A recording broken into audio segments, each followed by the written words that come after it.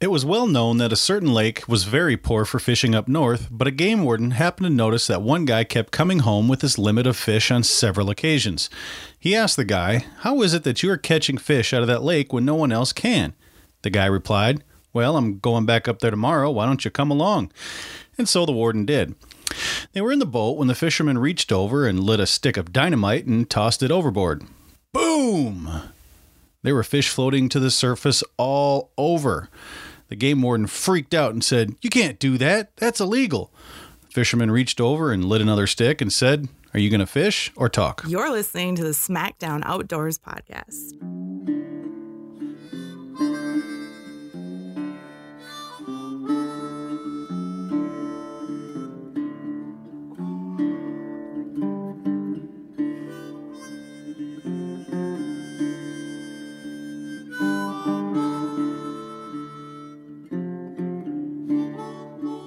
What's up, everybody? How are you? Smackdown Outdoors podcast. I'm the host, Doug Limmerveen, just an idiot with a microphone and a dream.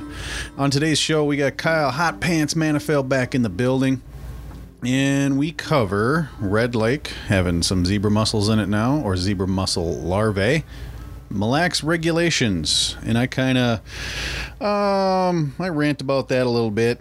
Just a little bit. I might have called out like the DNR and Glyphwick and anybody involved in decision making, and then the actual reason he was on the show was to talk about walleye fishing, and we end up talking primarily about jigs and how to use jigs, how to fish jigs, what kind of jigs there are, so for your kind of first starting out walleye fisherman, kind of like what we did with John and the bass fishing. We just kind of went over the basic, setup for walleyes. We also covered bottom bouncing for walleyes, and then also three-way rigging for walleyes, three-way weighting system for walleyes. And then, of course, he gives us a pretty darn good recipe at the end of the show. Before we head to that show, make sure you guys are checking out the Midwest Angler podcast and the Broken Line podcast. Those boys, they put on some pretty decent shows. They are shows that I listen to. They are not paying me for this, but hey, if I listen to it, you can listen to it as well. All right? Okay, so make sure you are also subscribing. Wherever you're listening to this or watching this or whatever, subscribe. That helps me out, helps me know who's here, because guess what? If nobody's listening anymore, I'm not going to put these out. So I need subscribers to show that there's people out there listening. And then head over to the Facebook page, give that a like, send me some comments, send me some questions, whether it's hunting or fishing or outdoors. Send those comments and those questions in to give us stuff to talk about. You want us to talk about a certain topic? Let us know. If there's something that in the outdoors that interests you, let us know. And what I will do is I will find somebody much smarter than me to talk about it. And then I will ask them a bunch of random questions in said interview. And yeah, we'll figure it out. So subscribe, like, share, comment, send in your topics, do all that stuff for me. Can you please? I don't want to beg you, but can you please? Please? Thank you. All right. So without further ado, we are going to talk with Kyle Hotpants. And if you don't know what the Hotpants is for, go back to like the second episode, which he was in it. Second or fourth, we covered that. I can't remember. Anyway, go back, start listening to old episodes, and you will figure out where the Hotpants comes from. All right, so let's get on with the show. Welcome back, Mr. Hotpants. Good to be back. Yeah. Kyle Manteuffel in the building. Let's cover the Master Angler Award. And just so everybody knows, yes, I realized that if you didn't watch the YouTube or the video version, I congratulated the guy last week on becoming an official Minnesota angler and not a Minnesota master angler. I was watching the video version and I heard it and I go, wait, what did I say? Oh, okay. Backed it up. Yep, I didn't say master angler. So over the video, I was like, I even put, you mean master angler? So close enough. Oh, yeah. All right, so let's take care of the Minnesota Master Angler Award, brought to you by the Minnesota Fishing Museum and Hall of Fame in Little Falls. Now, everybody, they have a fishing night with the pros on April 12th. I believe it is April 12th, where you can hang out with a bunch of pros and legends. And apparently I tricked them into thinking that I was like some sort of pro. So I'll be there too. It's the one and only kind of fundraiser they do a year. So if you got nothing going on, head over to the website, contact them, and get signed up to go over there. And what are the dates? It's April 12th. April 12th. Yeah, April. If you'd have been listening, You've already zoned out. It slipped right through the cracks. Yeah. Okay. Anyways, go on. So your Minnesota Master Angler, brought to you by the Minnesota Fishing Museum and Hall of Fame in Little Falls, is Brent Byers, and Brent did on October 6th. 2007, caught and released by sport fishing method from Minnesota waters, a 35-inch flathead catfish, and is hereby recognized as an official Minnesota Master Angler. He is from Mankato. He caught it out of the Minnesota River in Nicollet County, 35-incher. He did release it, and his catch story is caught on the Judson Bottom Road.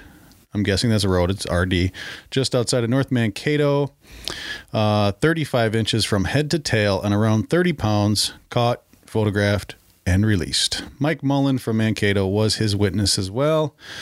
And that's a nice little fish there. Oh, yeah. Yeah, decent Minnesota flathead. Chubby, too. It's a chubby one. Yeah. So congratulations, Brent Byers. Hopefully I said that last name right. On becoming a Minnesota Master Angler. Yay, I did it right this time. slow clap. Thank you. All right, so now let's head over and do some news of the week. It's nothing but bad news this week. Nothing but bad news. Red Lake has zebra mussels. I've seen that. The Minnesota Department of Natural Resources has confirmed the presence of zebra mussel larvae in Red Lake in Beltrami County after studying samples gathered last summer by biologists from the Red Lake Nation. The DNR has been working in partnership with the Red Lake Nation for over 10 years to monitor zooplankton in Red Lake and will continue to work closely with the tribe to respond to this discovery. Zebra mussel larvae called veligers. I learned something.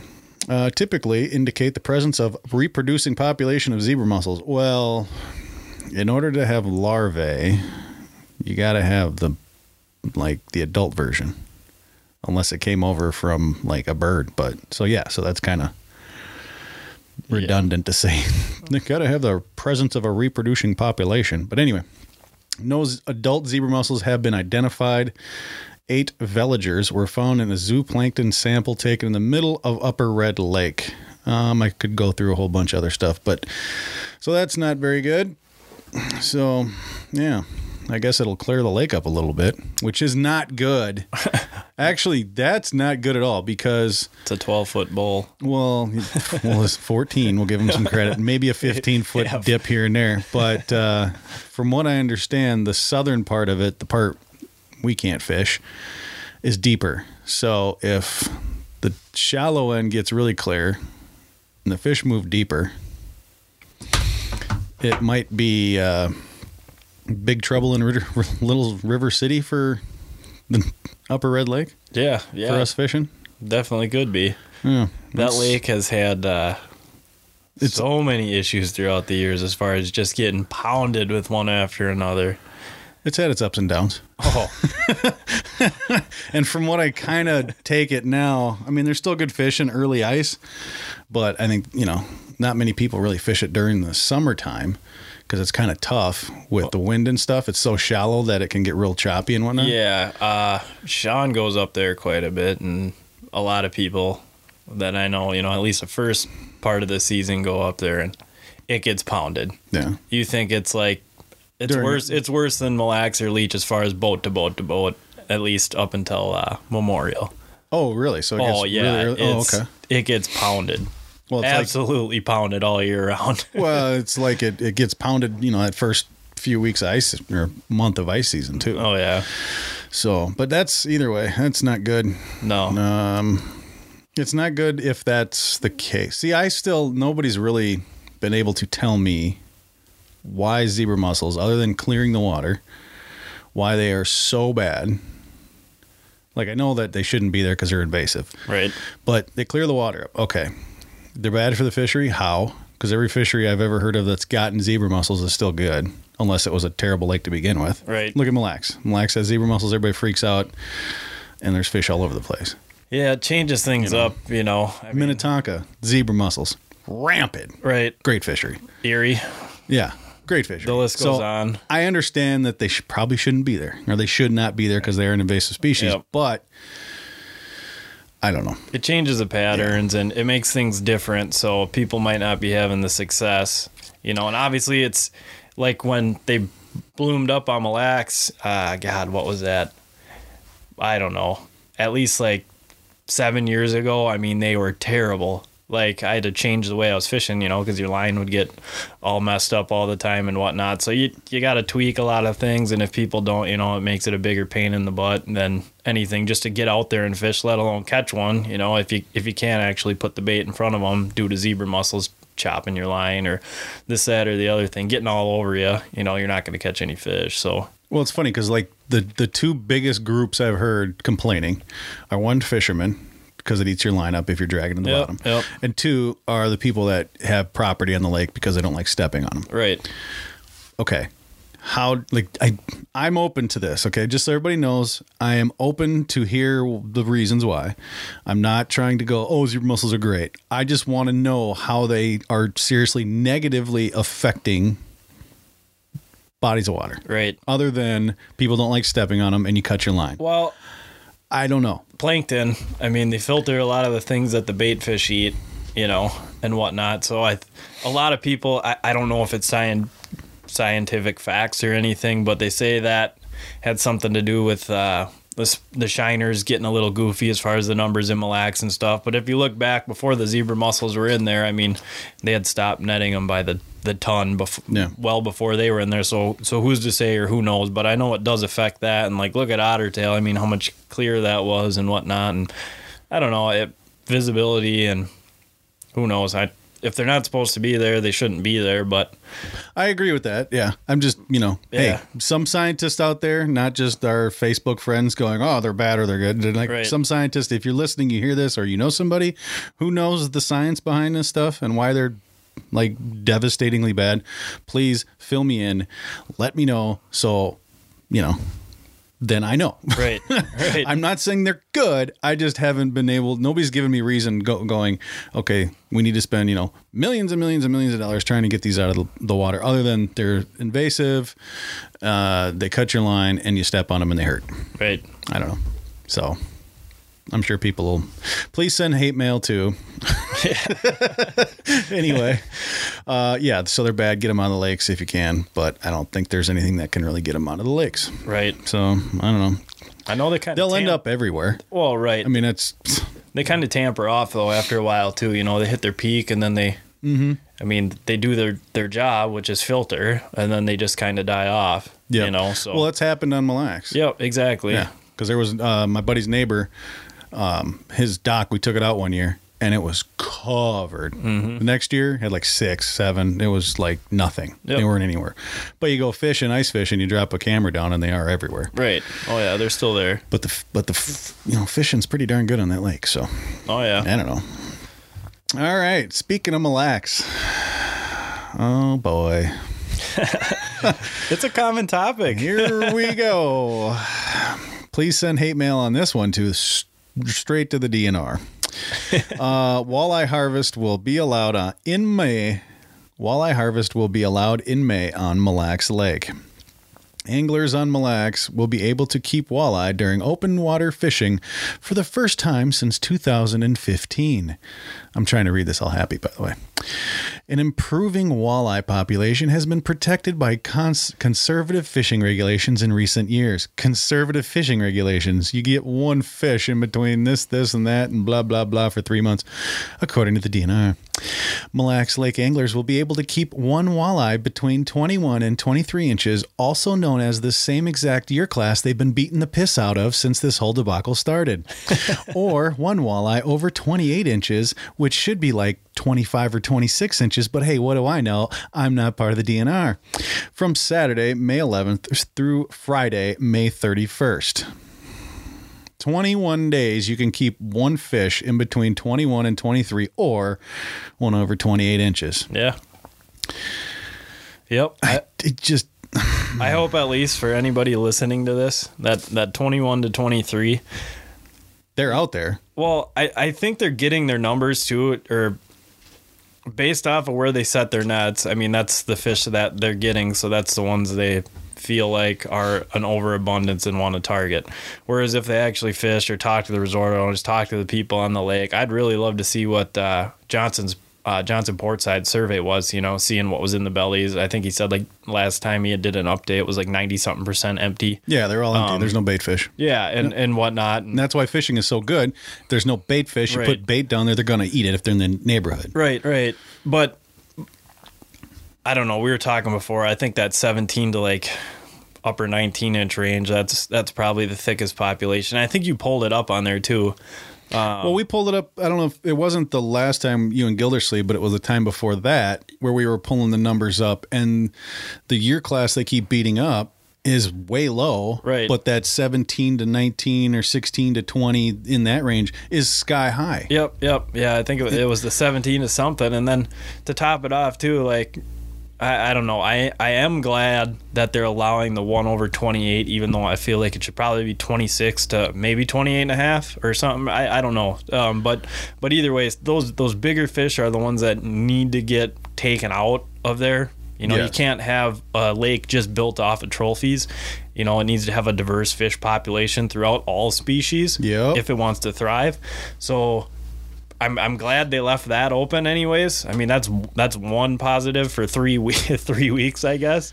But hopefully anybody listening to this, if you are going to keep one and, whether it's for the wall, I mean, if I keep something over 28 inches, I'm generally not going to, I'd never eat that. That's not what I like to eat. But here's your opportunity. Just to fry keep the hell one. out of it. You can eat it. Yeah, here's cold water too. They say they whatever firmer meat. Yeah, the overs, the 28 inches in these 3 weeks of May will be good eating. Yeah, because it's still going to be cold water. Right. Just put a little extra spice in the batter. Yeah. Well, here's what I'm trying to say is here's your opportunity. If there's one time where I'm like, yeah, you can keep that big fish. Yep. Go right ahead. I'm telling this is your time. I'm telling you, now. I'm going to tell everybody, if you catch a fish over 28 inches, keep it. Do not put it back in the water. Keep it. This is the one time where I do, like you said, I get throwing the big girls back so somebody else can catch them. Yep. No, we need them out of this lake. There are too many of them in this lake. We need them out. Well, when we have such a narrow window of time in order to do that, 3 weeks in the past how many years? That's right. all you're going to get to be able to. That's why you're saying that or taking that approach to it. It's not like he wants them all out, all year round. Like, let's say they actually open up a full season. Maybe it'd be a little bit different because you're going to have how endless months, six months of open water fishing in order to do so. But this 3 week window, it's a little bit more appealing to not bat an eye at someone keeping one of those big fish. Well, fish need to come out of that lake. Yeah. I mean, we need walleye taken out of that lake. We've gone over this time and time again. Walleye should not be as easy to catch as they are in Mille Lacs Lake. Right. Period. And the they smallmouth. Should not be. Yeah, smallmouth. Those two need to get thinned, especially the smallmouth. I get for the longest time, that's the only thing. Like, the state of Minnesota was breeding that lake for a smallmouth fishery. They paid how much money to get them on that Bassmasters list? I'd really like to know how much of our taxpayers' money went towards that, because that is absolutely ridiculous. The lake should uphold its name in its own right, not because our chamber or our state had to pay in order to get Bassmaster to come there twice and then throw them as the best, whatever lake in the nation. You know what I mean? We shouldn't have to spend the money. The lake should do the talking for itself. Because the only reason why they took that approach is because the walleye fishing was shut down. The resort owners were going crazy because not too many people were going up there. And the whole economy was affected because of this thing. So their answer was to hush hush about the walleyes. They told the Bassmaster Elite guys the second time around, don't say that word. Yeah. Don't. Because they showed up in the rules meeting. Ain't no walleye problem in this lake. You guys are nuts. I was watching TV. Don't say that. I was watching TV. I was crying of laughter, just going, yeah, there's no walleye shortage, buddies. There's no walleye shortage. We should be able to start keeping them or whatever. Yeah. So, yeah. Yeah. And the second time around, it was... Oh, yeah, you didn't. It came on blank ears. Yeah. That's because they told him to hush hush. Yeah. And well, I think I don't want to put it, I don't know, I'm not going to say that, hey, taxpayer dollars went to the bass and this and that, because I don't know. Well, it just, as far as like the size and the quality of bass, it's just not a lot of people were fishing for it. So they're going to grow, they're going to get big. Yeah. They wanted the Bassmasters to come here to give a boost to the lake. Yes. Right. That's what they spent their money on, though. Not, they weren't trying to physically boost the numbers of fish with, taxpayer dollars and blah, blah, blah, whatever. But in order to get an operation like Bassmasters here, it is funded. You know what I mean? They're throwing some huge ching, whether it's the Chamber of Commerce up there or the state. And, there was plenty of articles that had stated that, the state was throwing out cash just to get them there to boost the economy, which is a great thing. Like, that was a good thing, having that event up there. Yes. But all they were doing was putting makeup on a pig. They were masking a problem. That's all they were doing with that situation. It wasn't a solution. I'd love the Bassmasters to come to Minnesota, whichever body of water every year, or MLF. Or well, they were definitely trying to take the focus away from Mille Lacs, right, and put a good face to it, going, hey, walleyes are having an issue, which whatever. We have bass. We've got smallies, King Kong smallies. Come catch them, have fun, blah blah blah. Yep, that just wasn't the specific answer to the problem, and with how high tensions were and stuff, just makeup on a pig doesn't really work for me. That's all I'm saying. I'd love, you can value it as that, but to just put the walleyes aside and act like they don't exist and there isn't a problem and all that stuff and just throw it off the table while they come here, it's just a little goofy, if you ask me. Yeah. Well,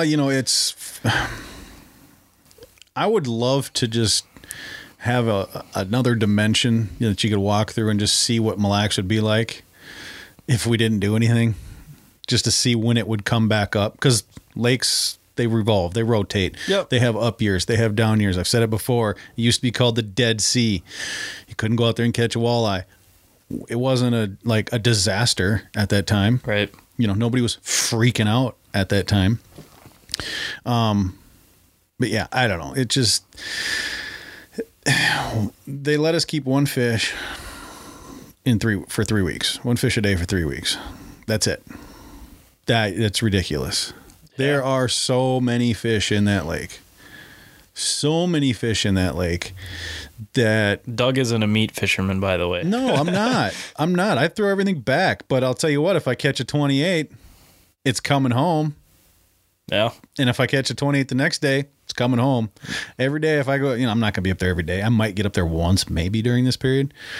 But, I'm not going to, I'm keeping everything over 28. I'll throw the 21 to 23ers back. I don't care. Yeah. But just to prove my point, and I'm going to post them on Facebook, and I'm going to tell everybody that I kept it, and I'll just wait for the hate. That's fine. We need big fish coming out of this lake. Period. Big fish eat more than small fish. Yeah. One big fish will eat way more than one small fish. And we need big fish out of the lake. So buck hunting. What do we do if you're trying to manage a trophy property? What do? You take out the oldest deer that you can. Yep. Right? The biggest, oldest deer, the most mature deer that you can. Right. Why are we throwing all these mature fish back? to improve the genetics. It doesn't improve the genetics. No. They're not passing on big fish seed. Right. They've just lived longer. I can understand throwing back a 24, 23, 24, 25, whatever. Well, yeah, to get bigger for a trophy. They're on their upward cycle. Yeah, 28 is running around, eating way too many fish, too much bait, and not allowing enough bait for the smaller fish that that are going to replace that. So if all the big fish run around, eat 10 minnows for every 1 minnow of a small fish, there's the problem. Yeah. And that's why there's no bait in the lake. There's too many big fish of all species. Right. We'll just say that, of all species, too many big fish in that lake. Yep.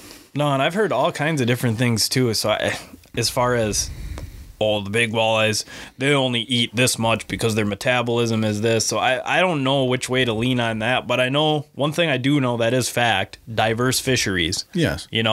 So people can talk about the spawning. The big ones spawn way more. The big ones don't spawn way more. The big ones eat more. The big ones don't eat more. The small ones, blah, blah, blah. You can go any which way on any one of those topics. But fact, yes. Diverse fisheries are the only way to maintain health for years to come. You shouldn't be able to go out and catch a trophy fish every time you go to this lake. Yeah. That's why they're called trophies, because you did something exceptional. You don't get a trophy. Well, I suppose today everybody gets a trophy. It's the participation award lake. Well, yeah. Thanks for coming to Blacks. Here's your 27. Speaking of big that, deal. But the last 2 weekends there, if anybody does want to keep one of those big fish, not that I can guarantee one, but I will be guiding up there. So there you go. Feel free to reach out. Yeah. I did talk to Ali Shakur at the NPAA conference, and he knows walleyes. Yeah, he's the dude. Doctor. Yes. And bigger fish, I asked him, I go, bigger fish eat way more than smaller fish, right? He goes, yeah, they have to. Yes, big fish eat more than smaller fish. Walleye reproduction, they don't really spawn any more than a smaller fish. Okay. So if they're spawning the same, the big fish have to go to make room for these little fish to grow and eat, and they're still going to spawn. Yep. You need to, just like the buck thing, like I said, you take out the oldest, maturest deer out of the system. That way the little bucks can thrive. Yep. Oh, yeah. It's just... And I don't doubt Ollie or nothing. Like, I believe what he's saying is true. The guy raises fish. Right. From freaking eggs. He knows what he's talking about. Oh, yeah. No, and like I said, I believe him, and I kind of feel that way too. But just from other people who I've heard from that are super good, super knowledgeable and blah, blah, blah, and they have differing opinions, you can all go back to that one fact, about having a diverse fishery, So all that aside, if anybody agrees with that or not, look at the other lakes. I mean, look at what they're doing with leech. I mean, they should have did it maybe a couple years before, but they're on the right path now with the 1/20. There's no more of the goofy slot to protect that, because the fish population in that slot rebounded, and they rebounded really well. So now it's a non-issue, and hopefully that fishery stays really diverse and the fish are all healthy and blah, blah, blah. And I know Leech is a completely different lake than Mille Lacs, but you just look at all the other good fisheries. Most of the good ones that I've seen, obviously big tulipy base, big shiner base, big sucker, something, as far as supporting big fish, though, it's always tulipies, the big fat ones. Tulipy and perch. Yeah. And that's the problem with Mille Lacs, is that there's no bait fish. Right. I mean, there's very little bait in that lake. The tulipy population is dropping. Down. The perch population is way down. Yep. That's what they... Shiners, too. Shiners are down. Everything's down. Yep. So let's keep the big ones alive. Yeah. And let's get rid of the big ones. Right. So the little ones can eat to grow to be big. Oh, yeah. What's going to happen is the whole lake's going to run out of bait. I understand that we're not going to get rid of 100% of the bait. So whatever. But we're going to have way too little bait for too many fish. And everything is going to get skinny and suffer, not just the big ones. You're going to catch the 17, 18-inch fish that weigh 1.5 pounds. Right. That's not right. So big fish need to come out. And the thing that really pisses me off about this, even more than the 28, is the 3 weeks. Ridiculous. Here's your milk bone. Go away. Yeah. We're letting you keep a fish. Go away. That's they couldn't even extend. I've heard it. Father's Day. People wanted to go up there with their dad. Right. Go fishing on Father's Day. Can't do that and keep a fish. So the people going, well, I'm not going up there during Father's Day because my old man, he wants a fish. It's just, I don't know.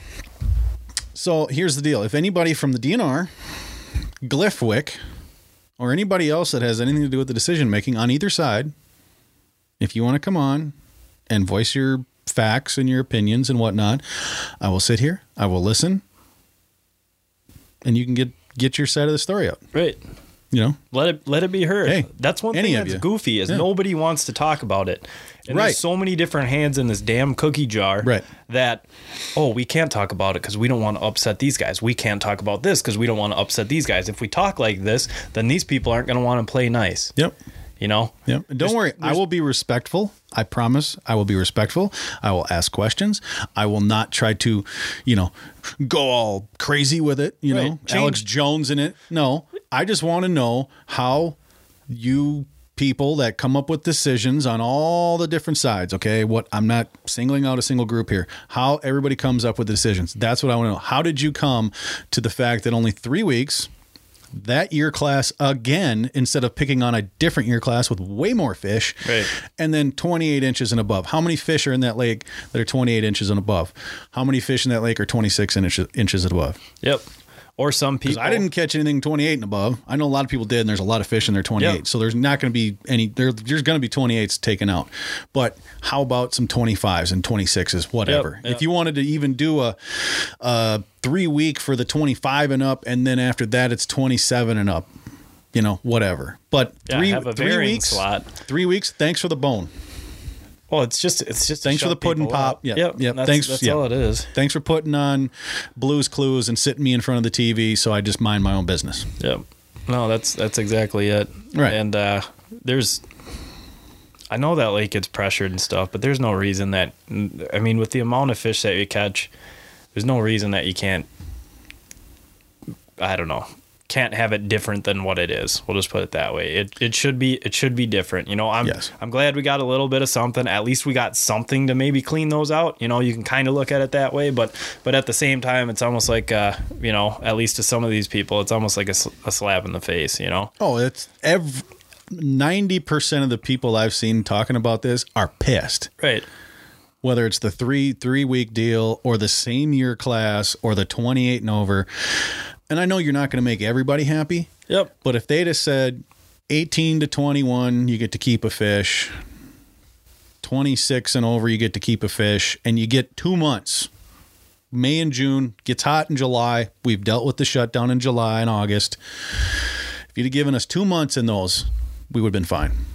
Yeah. At least we're making some progress. But it's, you get to harvest fish now. No, you don't. You don't get to harvest fish. You get to keep one fish, maybe. Yeah, well, I hope they open something up too for that hot water time, just due to the fish dying. Well, there was people saying that you should have it during July and August when you're out there fishing anyway. Because apparently we can still go fish during July and August now. Right. Yeah. So we're going to be killing all sorts of fish. Yeah. Yep. So it's just. So who knows? Like you were saying, someone come on. Like if they know more and they have more behind them or a different opinion, like me personally, like I'm not too stuck on myself to hear anybody's opinion, whether I like change my mind, I like, Hey, here I am with my coffee mug and my sign in front of my little table in the middle of the park. I think you did it wrong. Change my mind. Straight up. It's just, you have an open mind. You'll listen, and you know what? Who knows? You might learn from it. You might. If they walk in here and they lay down a list of facts and scientific, because let's use science, not feelings, not thoughts. Let's use science. If they come in here and go, this is the science, the 100% fact because of science, and they lay it in front of me, okay. Right. Okay. Mm-hmm. I can't argue. But if you come in here and you go, well, this is what our thoughts are and this and that. And no, it's the outdoors should never be based on thoughts or opinions. It should always be based. And this is fish, deer, turkey, elk, moose, wolves. It should all be science-based. Right. Oh, yeah. Period. Yep. No thoughts, no feelings, no opinions, science. Because this is the outdoors is not It's science. Right. It's our ecosystem. Right. I mean, it's been around forever. Yeah. You want to come in here and tell me why scientifically bumblebees should not be around? I'll listen to you. You're full of crap, but I'll listen to you. Right. You probably won't change my mind on that, but or you want to tell me why scientifically we need mosquitoes? Come in here, lay me down a list of why we scientifically need mosquitoes. I still hate them, but yeah. Yeah. I'm going to spray you with a bunch of DEET, but other than that, I'll listen. You might change my mind. But yeah, so if anybody from the DNR or Glyphwick or any other organization that was involved in making this, let me know. Yeah. I will have you on. I will be respectful because you can teach me and tell me and everybody that's going to hear and see this why you came to this decision, and we can get it out there. Right. So shed a different light. We don't even have to like it. Right. We don't have to like it. We just want to know why you picked those numbers. Yeah. Nobody's talking. So yeah, that's the thing. Nobody wants to say anything. Yeah. Here you go. Here's your one fish. Here it is. It's not, here's the season, and it's based off of this, and this. And don't use these ghost numbers anymore, because they use these, the quotage system, the kill, the harvest rate for the anglers with the catch and release, all these, what we owe back, all this goofy stuff. Oh, yeah. It's all phantom ghost numbers. It's all a guesstimate. Well, who's guesstimating? Here we go. So, under the same article, state and tribal allocations. I'm just bringing this up because of ghost numbers. The state and the Ojibwe tribes with the harvest rights in Mille Lacs. Let me back up a second. If the tribes want a net, that's fine. But if you're going to do it, do you really need to take that many fish out of the body of water? They have agreed on the 2019 safe harvest level of 150,000 pounds. That's what they get to take. Yeah. Apparently. The state and the Ojibwe tribes with the harvest rights in Mille Lacs agreed on a 2019 safe harvest level of 150,000 pounds of walleyes, resulting in a state allocation of 87,800 pounds. Under the catch and release only regulation last year, walleye angler kill total just over 47,000 pounds. How did we kill 47,000 pounds of fish? You want to tell me that one too when you're in here telling me about all them fake numbers? Yeah. Have they ever asked you how many walleye you caught when you're on Mille Lacs? It's smallmouth. Yeah. It's all we about talked about, smallmouth.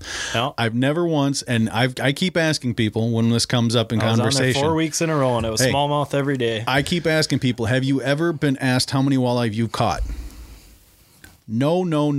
I never have received a yes from anybody. Nobody's ever been asked how many walleye they have caught. So how can you tell me how many pounds of walleye we have killed in that lake? Yeah. You can't. What about the floating nets that they found out there? There's that. I mean, there's all kinds of things, that. Yeah. I'm not going to blame the Indians. It's everybody's fault. This every single person. Exactly. My fault. I've taken fish out of the lake. You've taken fish out of the lake. The launches that take many people out on that lake multiple times a day and come back with fish. Yeah. The tribes, it's everybody's fault. Everybody needs to be held accountable for this. Right. Everybody. Now, I commend the Minnesota tribes for not netting the last few years. Yep. I commend them. Oh, yeah. They stepped up. They did it. Well, they did their part. Yeah. So, yeah. But just tell me everybody's hands in the cookie jar. It's going to run dry. Well, you can't keep pulling from it and then wonder where the cookies go. Science. Can we follow science? Stop with the feelings. Stop with the opinions. Yep. Stop with the thoughts. Let scientists do scientist stuff. Right. And figure it out. And right now, I'm not even a scientist, and I can tell you that there's not enough bait in the lake. There's too many big fish in that lake of all species.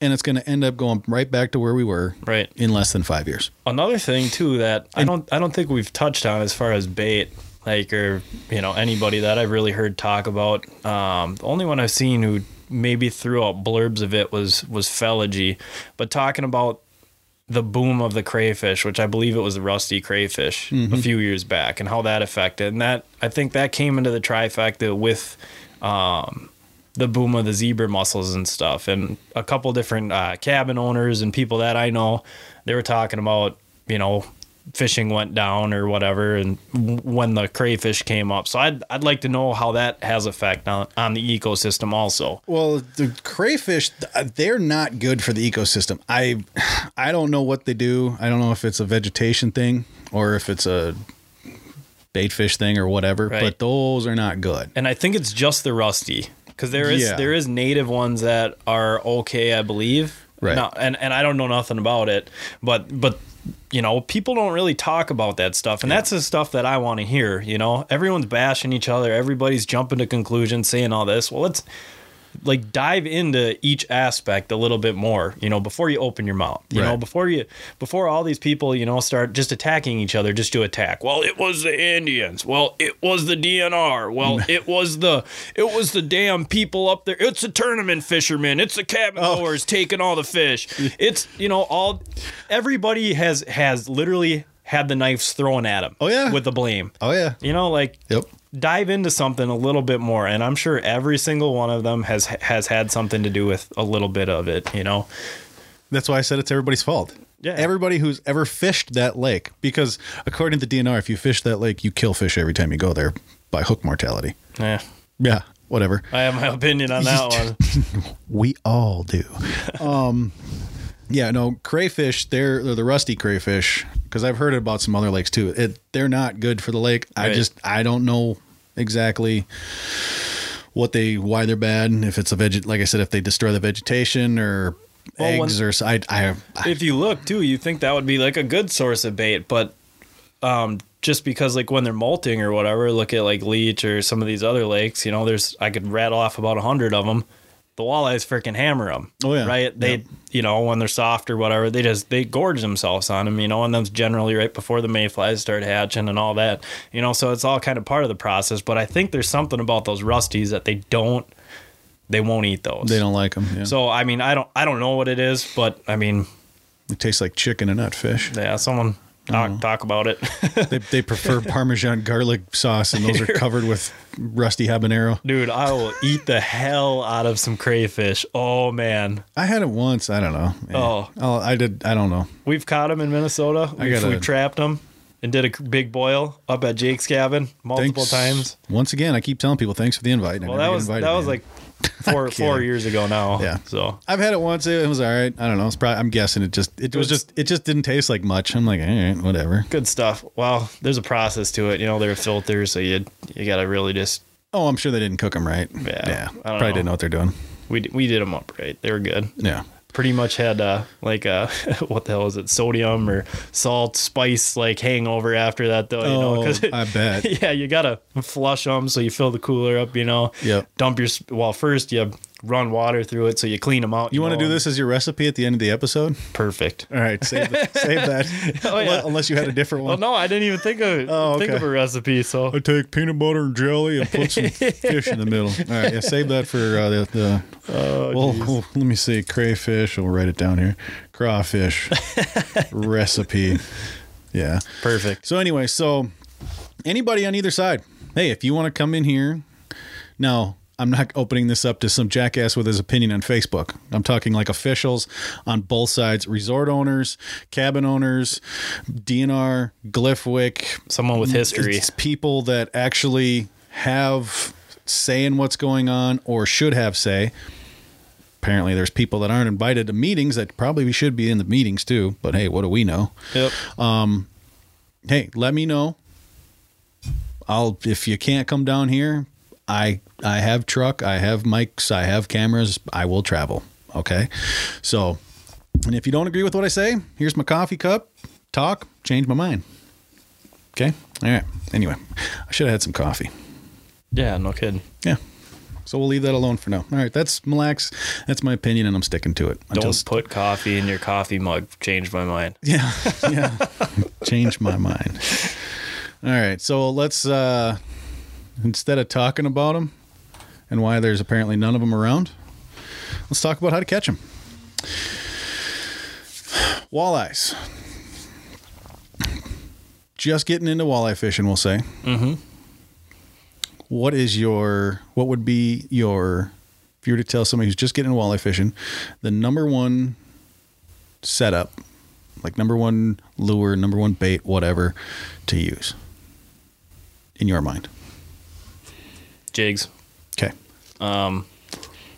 Yeah, jigs. Perfect. You know, and if you're starting out to like, and you don't have boating opportunities early season, pretty much, I guess it depends on how the weather is and how everything sets up and when the fish are spawning or bait or whatever. But generally speaking, before June, you can catch them off the shore. There's plenty of shore angling opportunities, whether you're in the metro or pretty much anywhere. Look for somewhere with a little current, whether it be a culvert or a river, something pushing, and start casting. Yeah, basically. I mean, you're jigging a minnow, jigging a crawler, jigging a leech. And when you're talking about jigs, if you just want to go, we'll just go with the Northlands because that's hi, shirt and hat. Hi, I'm on their staff. Yeah, great. The Fireball jig and the RZ jig. For me, I like the Fireball for like minnows and the RZ jig for leeches, crawlers. Okay. I know Fireballs have a wider gap, so that's why typically they're used for minnows. Right. And generally speaking, too, if I'm going to be casting or approaching something, that early time of the year, most of the time their forage is minnows. Like, you can pick up some spot tail shiners. Don't get the goldens. No matter what anyone tells you. Go. Worthless. Yeah, we're except for the winter because there's nothing else. Put one of them license plates on a tip up. Talk about a good time with some northerns. But no, get some spot tail shiners. Get some fatheads. You can get away with fatheads. They work great for walleyes too. Don't let anyone tell you any different, especially in that early season. You can do that. Just keep it super simple.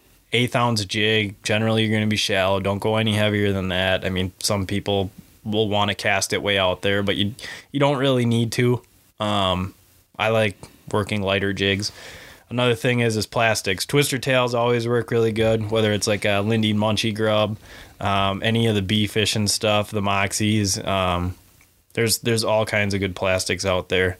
You want something that a little bit softer. I kind of like the split tail of like the Munchies grub. I don't even think they make them anymore. But those were great, especially for the river and current. You don't really have to roll them fast. Northland tackle swimming grub.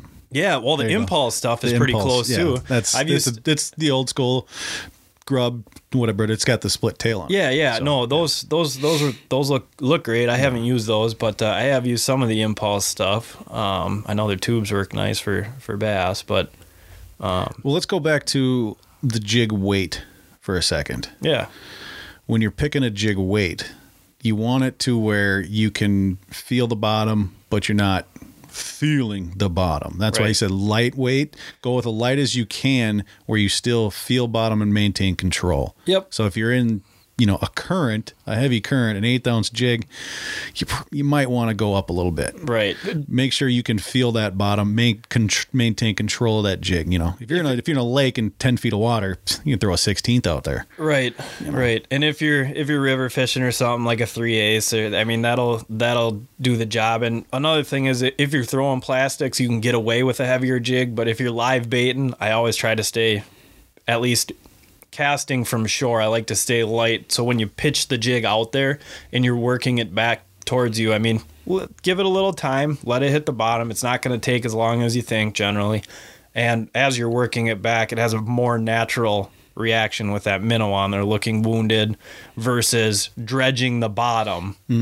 So, and another thing too that a lot of people, I don't know if people do this, but I had a lot of success on Rapala X wraps, casting those early season, slow rolling them. You can twitch them. I mean, the walleyes seem to like them a lot. I like just the plain white, the pearl white. That was always a good color, pretty much no matter where I went. And I'm kind of dipping back towards like when I didn't have the big boat or didn't have all the gear, like so shore angling opportunities. Pretty much any culvert you see on the side of the road, any place that you'll see people there in the spring. Anywhere there's a place where they're catching walleyes and you can access it by the shore, which I think it's 33 feet off the center of the road is an actual easement. So depends on where you are.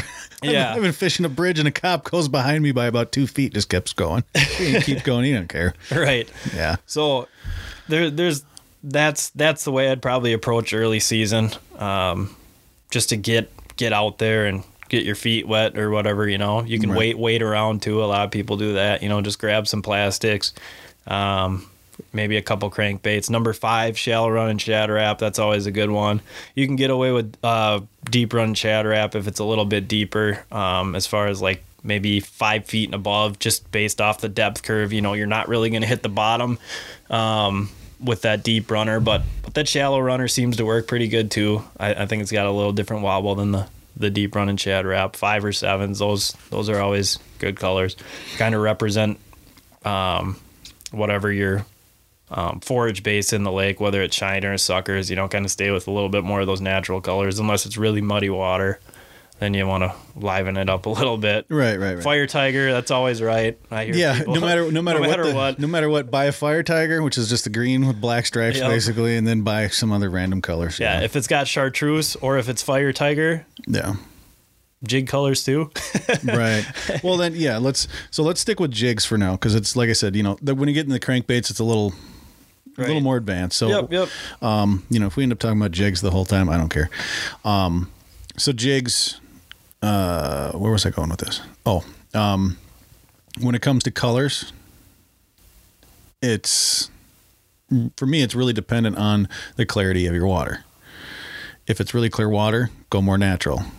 Like I like using the blacks, the black and silvers, the kind of the not really a gold, but kind of a dulled down gold. Yep. And then if it's dirtier water, bright colors, the chartreuses, the oranges, the parrots, stuff like that, the fire tigers.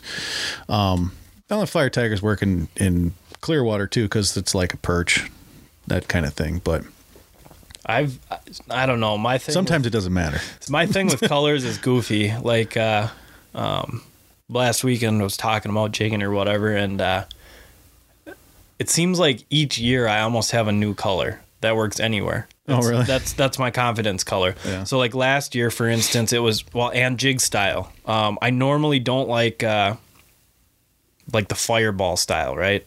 That's normally not great. No, hear me out. I'm just kidding. Last year, unless I'm deep vertical jigging, I'll use those. Well, I don't like the VMCs. Ones. Blah blah blah. Well, yeah. Well, last year I started using that a little bit more, and that was because I was using those VMC Dominator jigs, which is the same style. You can hook up the stinger. Very similar, but just a little different color pattern. That's all. And it seemed like anywhere I went with the leech, it was the chartreuse and white VMC Dominator, and then if I switched it up, they had the UV chartreuse orange and white, and it looked like little fire tiger stripes. Yep. That one was good, and then the blue. So those 3 last year, I pretty much always had one on, just because previous years the FinTech 1/8 ounce knuckle head, that style, which is kind of goofy. It's a stand-up jig. Yeah, kind of similar style, but in like a blood like metallic red. That thing was awesome, like for a couple of years in a row, on and off. They're jigs. Yeah, pink and white. I don't care what brand jig you use. It's a ball of metal with a hook sticking out of it. Yeah. Okay. Well, it depends on how you fish them too.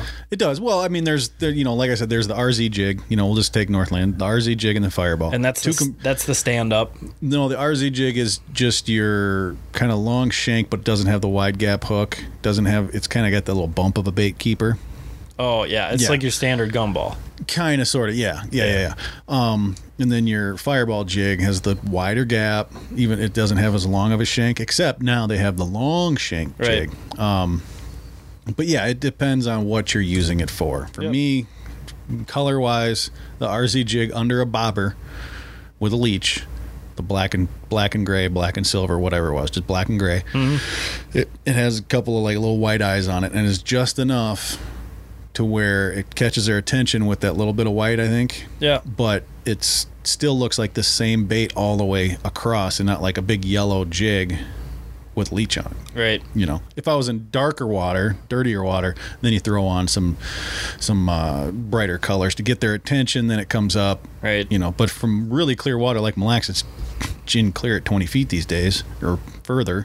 You don't need those bright colors all the time. Yeah. Well, and it all depends. I kind of have. Of course, gold works no matter where you go. Yeah, and that's something goofy. Like unless it's but Lake golden shiners can't catch a fish. Well, unless it's Lake of the Woods or rainy. Yeah. I don't have a gold on unless my grandpa's in the boat because he's like, wow, you needed some of them gold jigs. Oh yeah. You know? Oh god, yeah. So, but jigs are dragon jigs. I like those for crawlers and plastics also. Current cutters from Northland. Yep. Bee fishing. Hutch's Tackle has their other style. They all kind of look like the current cutter. It's like the same mold. And those work great for crawlers and plastics. Yeah. Like those, and I'll use them on minnows too. Is, you know, if I'm in a weedy application, you know, where I can just pop it through, you know, I'll snip the bait keeper off or whatever because it's just a wire coming out of there. And I think the Hutch's Tackle works a little bit better for the minnows because it's got a stiffer, bigger hook in it. And they're all the same style jig head, but the bee fishing and the Northland, they got like a little bit lighter wire hook, which is nice for like flexibility and stuff. I don't know. I tend to use those specifically for crawlers or plastics. Just they're more of a plastics jig. Yeah. And they work. I love them with live bait too, though. Like the current cutter. Well, now that's where you have the new long shank fireball, where you can actually double hook that minnow. Yep. With that longer shank, you know, you go in the mouth, out the gill, kind of come up, stick it in the back, whatever. Brian Brosdell's got a really good video on that one. Their UV colors too look sweet. Yeah. I like their new colors on those. I'll show you some later. Yeah. Oh yeah, good. I got some in. They got a weird like minty green. It's like a seafoam green color. Huh. Yeah, it's weird. I'm interested to try it. I know one of my favorite jigs too is called the Last Supper. Right now, picture this. I know I've showed you it, and when I tell you it, you're gonna be like, oh, that freaking thing. But Scott Perella makes them out of New York mills at Finn's Best Bait and Tackle, and you know, he just does his own jigs. He makes them 16th ounce, a little bit bigger hook shank, you know, red. So, you know, they're geared for walleye specifically, you know, bigger hook, nice colors. But this Last Supper, it's like, it literally looks like it was sitting in a smoker's ashtray and it's like caramelized for years, you know. Oh, really? It's got gold eyes with black around them. It's kind of like a white base, but like, once again, like picture like 20 smokers blowing smoke at it for about 100 years, and it's just got that like, looks like the ceiling of your local bar 10 years ago. Yeah, brown like tint to it, you know, or whatever, and it's just crusted. But that jig that one's been good just about everywhere too. That was one of my confidence jigs a couple years ago too. It seemed like everywhere I go, it just the Last Supper, you know. But yeah, colors you can mess with, and how you're fishing your jigs is one of the biggest thing. If you're casting, if you're pitching. Are you long lining? Yeah. Are you rip jigging? You know, I've seen guys pull them at over a mile an hour, just, you know, pumping, and that's one thing that I've done too after I seen people have success. That's how we caught the first fish on Ottertail. We were just cruising along, and I just was long lining it. I think Matt might have been pitching and casting out as we were going along, but I just had I don't even know. Cruising Who knows? speed, 100 feet behind the boat. I wasn't even ripping it, but I was just pulling it up about 3 foot, and then just letting it sink all the way back, let it drag for a little bit, rip it up a little, just rip it a little bit, and then just let it go. And then I was like, oh, wait a minute, there's a fish. Yep. So yeah. And that's the thing about, jigs, you can fish them so many different ways. Oh, and it's a perfect, and for people that, bass fish that really haven't walleye fished, it's the perfect first setup, first bait, first lure to fish walleyes, because if you're pitching, if you can pitch it, you can flip them, you can drag them, whatever. Right. I mean, you throw it out there and you just bring it back just like a bass, just like a craw, jig in bass fishing, just hop it along the bottom. That's how we caught them on our tail. After that first one, we ended up just pitching out and just dragging them, hopping them, dragging them. And So yeah, jigs are wonderful for the first, for your bass guys, because you're going to be like, oh, well, this is just bass fishing. Right. And I actually told Matt after the first one, I caught it and I go, oh yeah, okay, cool. He's like, what are you doing? I go, well, apparently I'm bass fishing, because I just cast it out 30, 40 feet or whatever, and literally just kind of gave it a couple of pumps, let her fall down, reel in the slag, gave her a couple pumps, and then boom, it was a fish. Oh yeah. So there's so many different cadences. There's so many different ways you can fish it. One thing that I did. Well, there's no right or wrong way to bring it back either. Well, there's no right or wrong way to do anything in fishing. Well, that's something that Gildersleeve talks about all the time. True. Yeah. And sure, there might be a general, but throw your own twist on whatever and mess with the colors. If you're going out for the first time and you're just trying to get geared up, just buy a handful of colors. Buy chartreuse and green. Yep. Buy pink and white. Maybe buy a solid orange or chartreuse and orange. I don't really personally like the chartreuse and orange. If it's solid orange, yeah, and you can get away with like a fire tiger or like a blue and white jigs. Those are normally pretty good too. The blue, I think it's parrot from Northland. It's blue, yellow, orange, something like that. Yeah, and then maybe a little pink on it. But Bro swears by that color, and he hammers the fish. Grab a handful and buy them in different sizes too, and you are going to break off, so make sure there's like, you can buy them in the 3-packs for relatively cheap. You can walk out with a decent starter selection of jigs for $15 or $20. Oh, you can go to Reed's and all the places that have the bulk. You don't even have to get into the multicolored selection. Right. Just go get some yellows, some oranges, get a black, get the blue, get the red, get unpainted. Just get normal unpainted. Yep. Because in a lot of situations that works just as well. Unpainted. Because if you're fishing a bunch of rocks and stuff, by about your 20th cast, there's no paint on your jig anyway. And you still catch fish with them. Oh yeah. But yeah, just buy, go every other size, get a 16th, get in, whatever double the 16th is. Is that an eighth? That's an eighth ounce. Yeah, get a 16th, get an eighth, just kind of, you don't have to get every size. 3/16, whatever. Yeah, just get a few different sizes and a couple dozen different jigs and you're fine. Yep. And then what do you use for line? Are you a mono guy? No, I am not. So I'm just a braid to a floral leader. Well, depending on the water. It's one thing I've been messing with a lot these past few years, and not that I have it down, but I know what I prefer. There's tons of good jig fishermen on the Otter Tail area, and I try to pick and take a little bit from each one of them, right? Yep. So you got Scott. He's a rip jigger. He'll do the floral, and it's so windy up there all the time, or mono, and they want that because you can. It acts a little bit better. It's more subtle, and for years braid wasn't very subtle up until like these past few.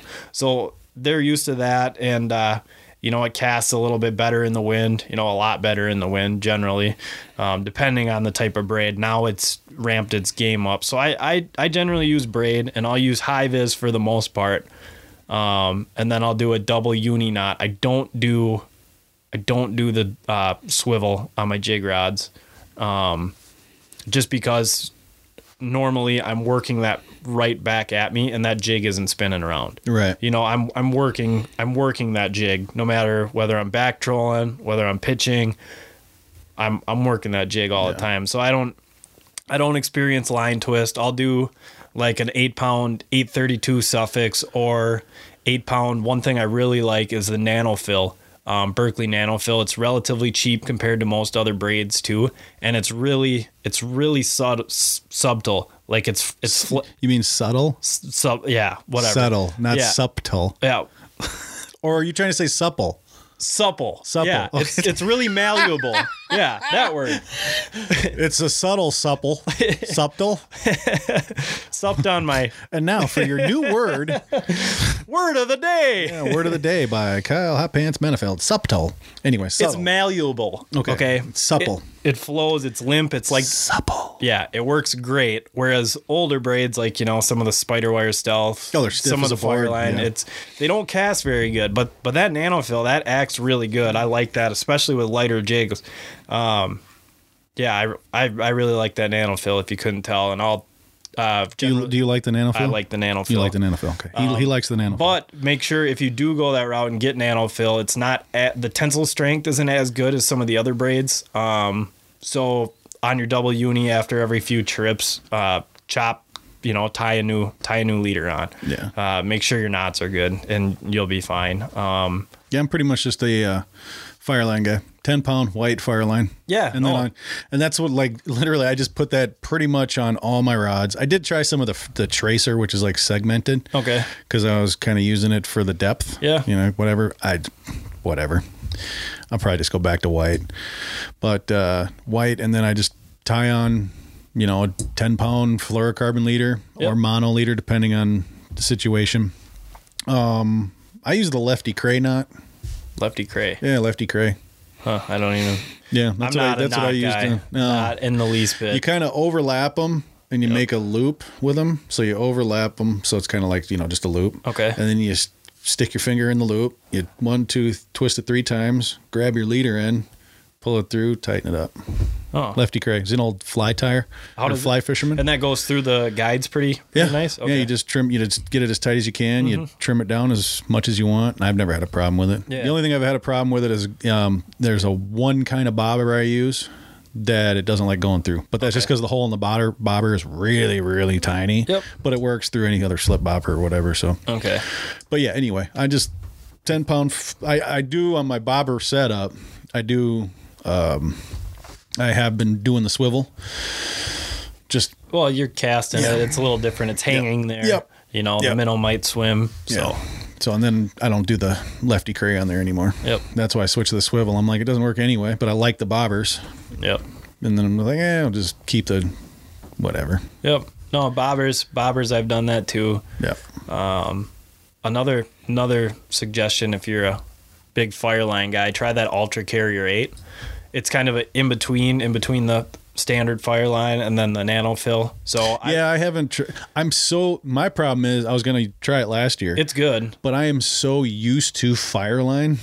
Yeah, I don't want to switch. Step outside of your comfort zone. Suffix 832 is awesome too. I've tried it. It's all right. Yeah, it's a good line. Yeah, but I don't know. I'm just so used to Fireline. I know how it's going to work in the wind. I know how it's going to feel. Yep. I don't want to change. Oh, I get it. That's what I use on my jig and wrap rod, that Ultra Carrier 8 in the white. Yeah.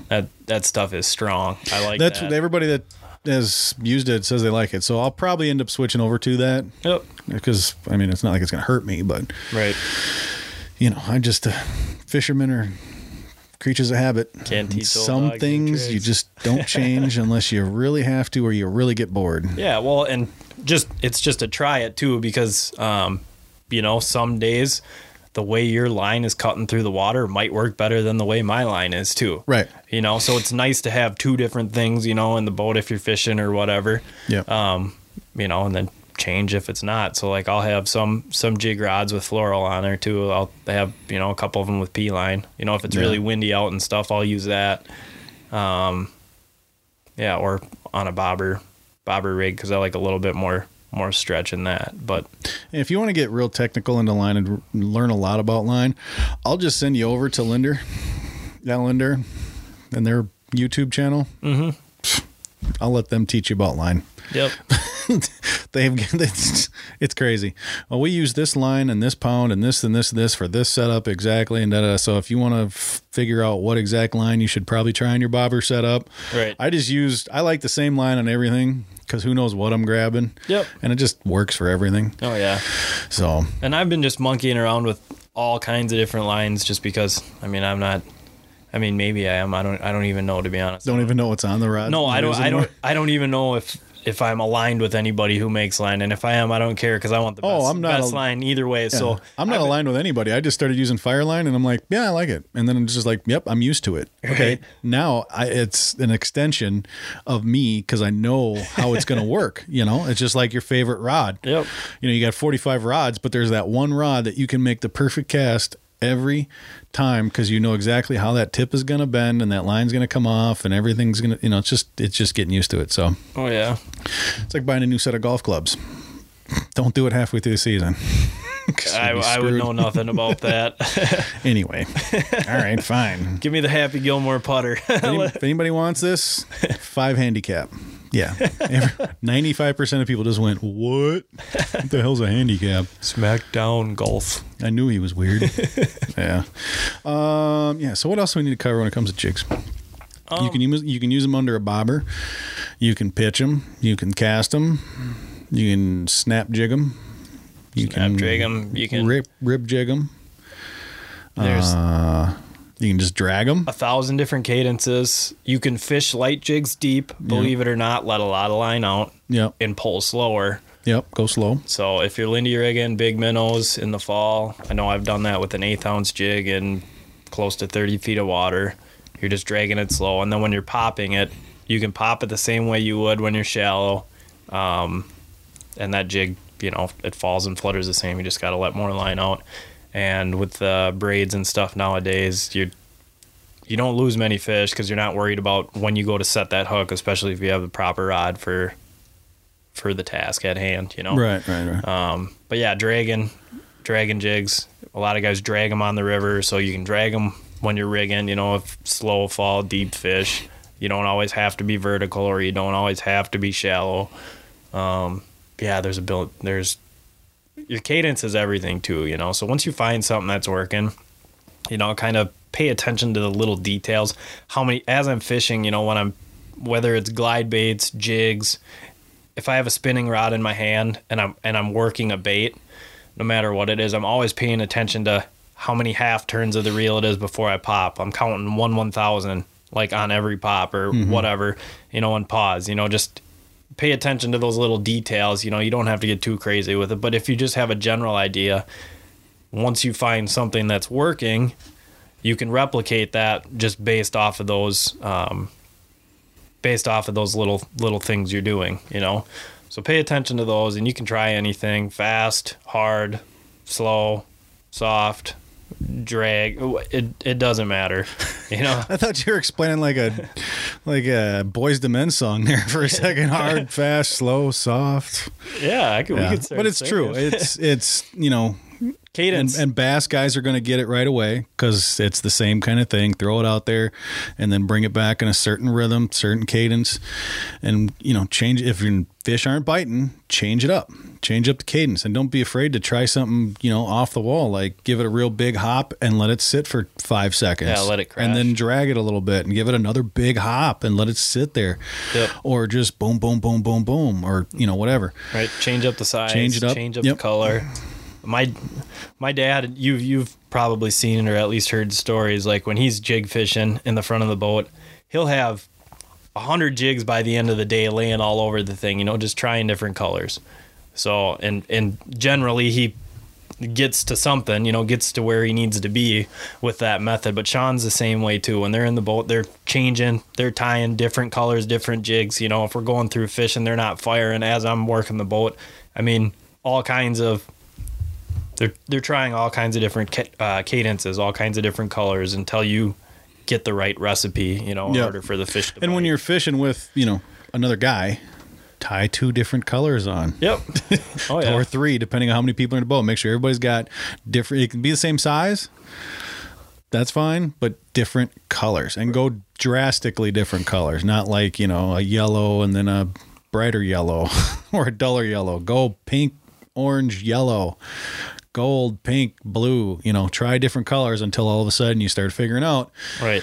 And then this is the color. Yep. And then that's where you can add like the brighter yellow, or the once you kind of get geared on towards the color, then you can kind of start tweaking that. Is it one with little fire tiger stripes? Is it a UV coated one? Yeah. Typically, once you find the color-ish, color, if they're hitting on yellow, it's typically just yellow with a jig.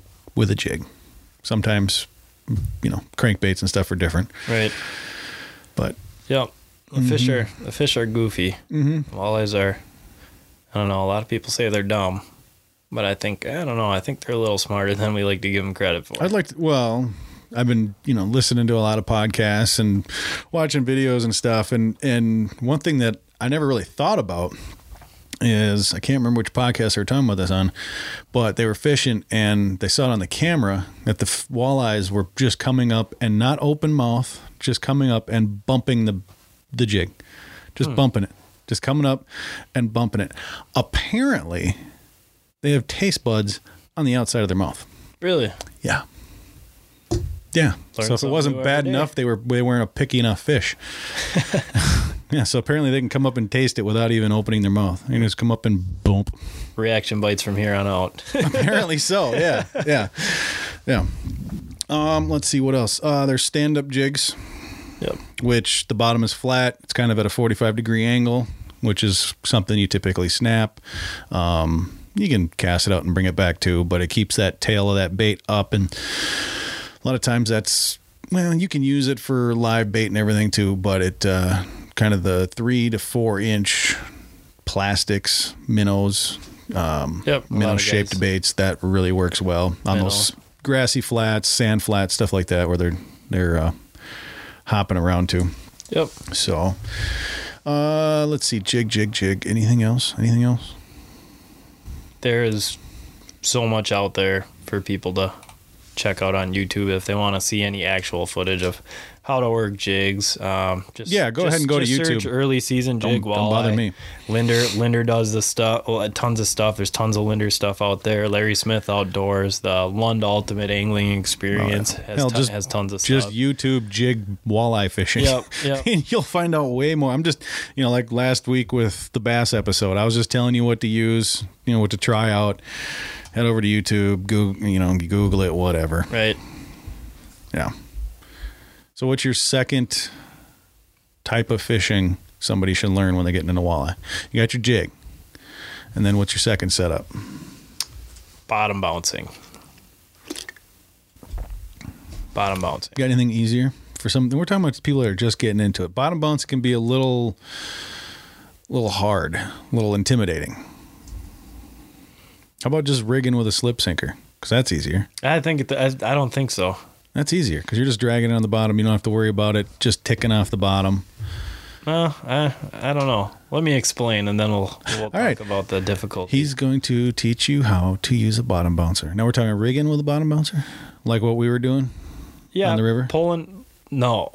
Yeah. Well, no, not with a 3-way or anything. Just your standard bottom bouncer. They have a wire. So let's envision this wire like this. Weight in the middle. Wire going that way. See that? You're over here. Wire going that way. Yeah. And then for you audio people, just Google bottom bouncer. There's a snap on the end, and that's what you put your snell on. And generally, you're gonna pull spinners of some kind. Or for like me, I don't pull a spinner on a. I won't pull spinners if I'm pulling a big minnow, and I'll do this with giant chubs and red tails. But the Northland slip stick. That works great, and then my favorite. The wire is a little bit there is no horizontal wire on that, so that way you can set it up with a bobber stop or a snap, and you can feed the fish with the big minnow when you get hit. And the whole purpose of bottom bouncing is cover water fast. That's it. Cover water fast. So you drop your weight, and generally speaking, they're going to be a big weight, normally 2 to 3 ounce, depending on the depth of water. So how do you determine, is there like a foot? I know the answers to this, but how many feet down to how big of a weight are you using here? What I personally like to do is anything over 25 feet, I'll go to a 3 ounce weight. From about 17 to 25, I'll do a 2, and then less than that. So yeah, like 15 feet or less, I'll do like a 1 ounce or a 1.5 ounce weight. Especially if it's a little bit choppier or muddy water. But you don't want a lot of line out with this. And with that big weight, you're able to feel the bottom when you drop it down, and you're going to be moving relatively quick. Normally 1.2 to 1.5 miles an hour or 1.4 miles an hour. And when you drop it down, you can feel it hit the bottom. It's almost instantly. Normally you reel up 1 crank and try to keep your boat in that same depth in order to cover that water efficiently. You don't have to keep messing around with reeling up and double checking. Just know that once you have it set to that depth at that speed, everything is going to be all good as long as you keep your boat in the same depth.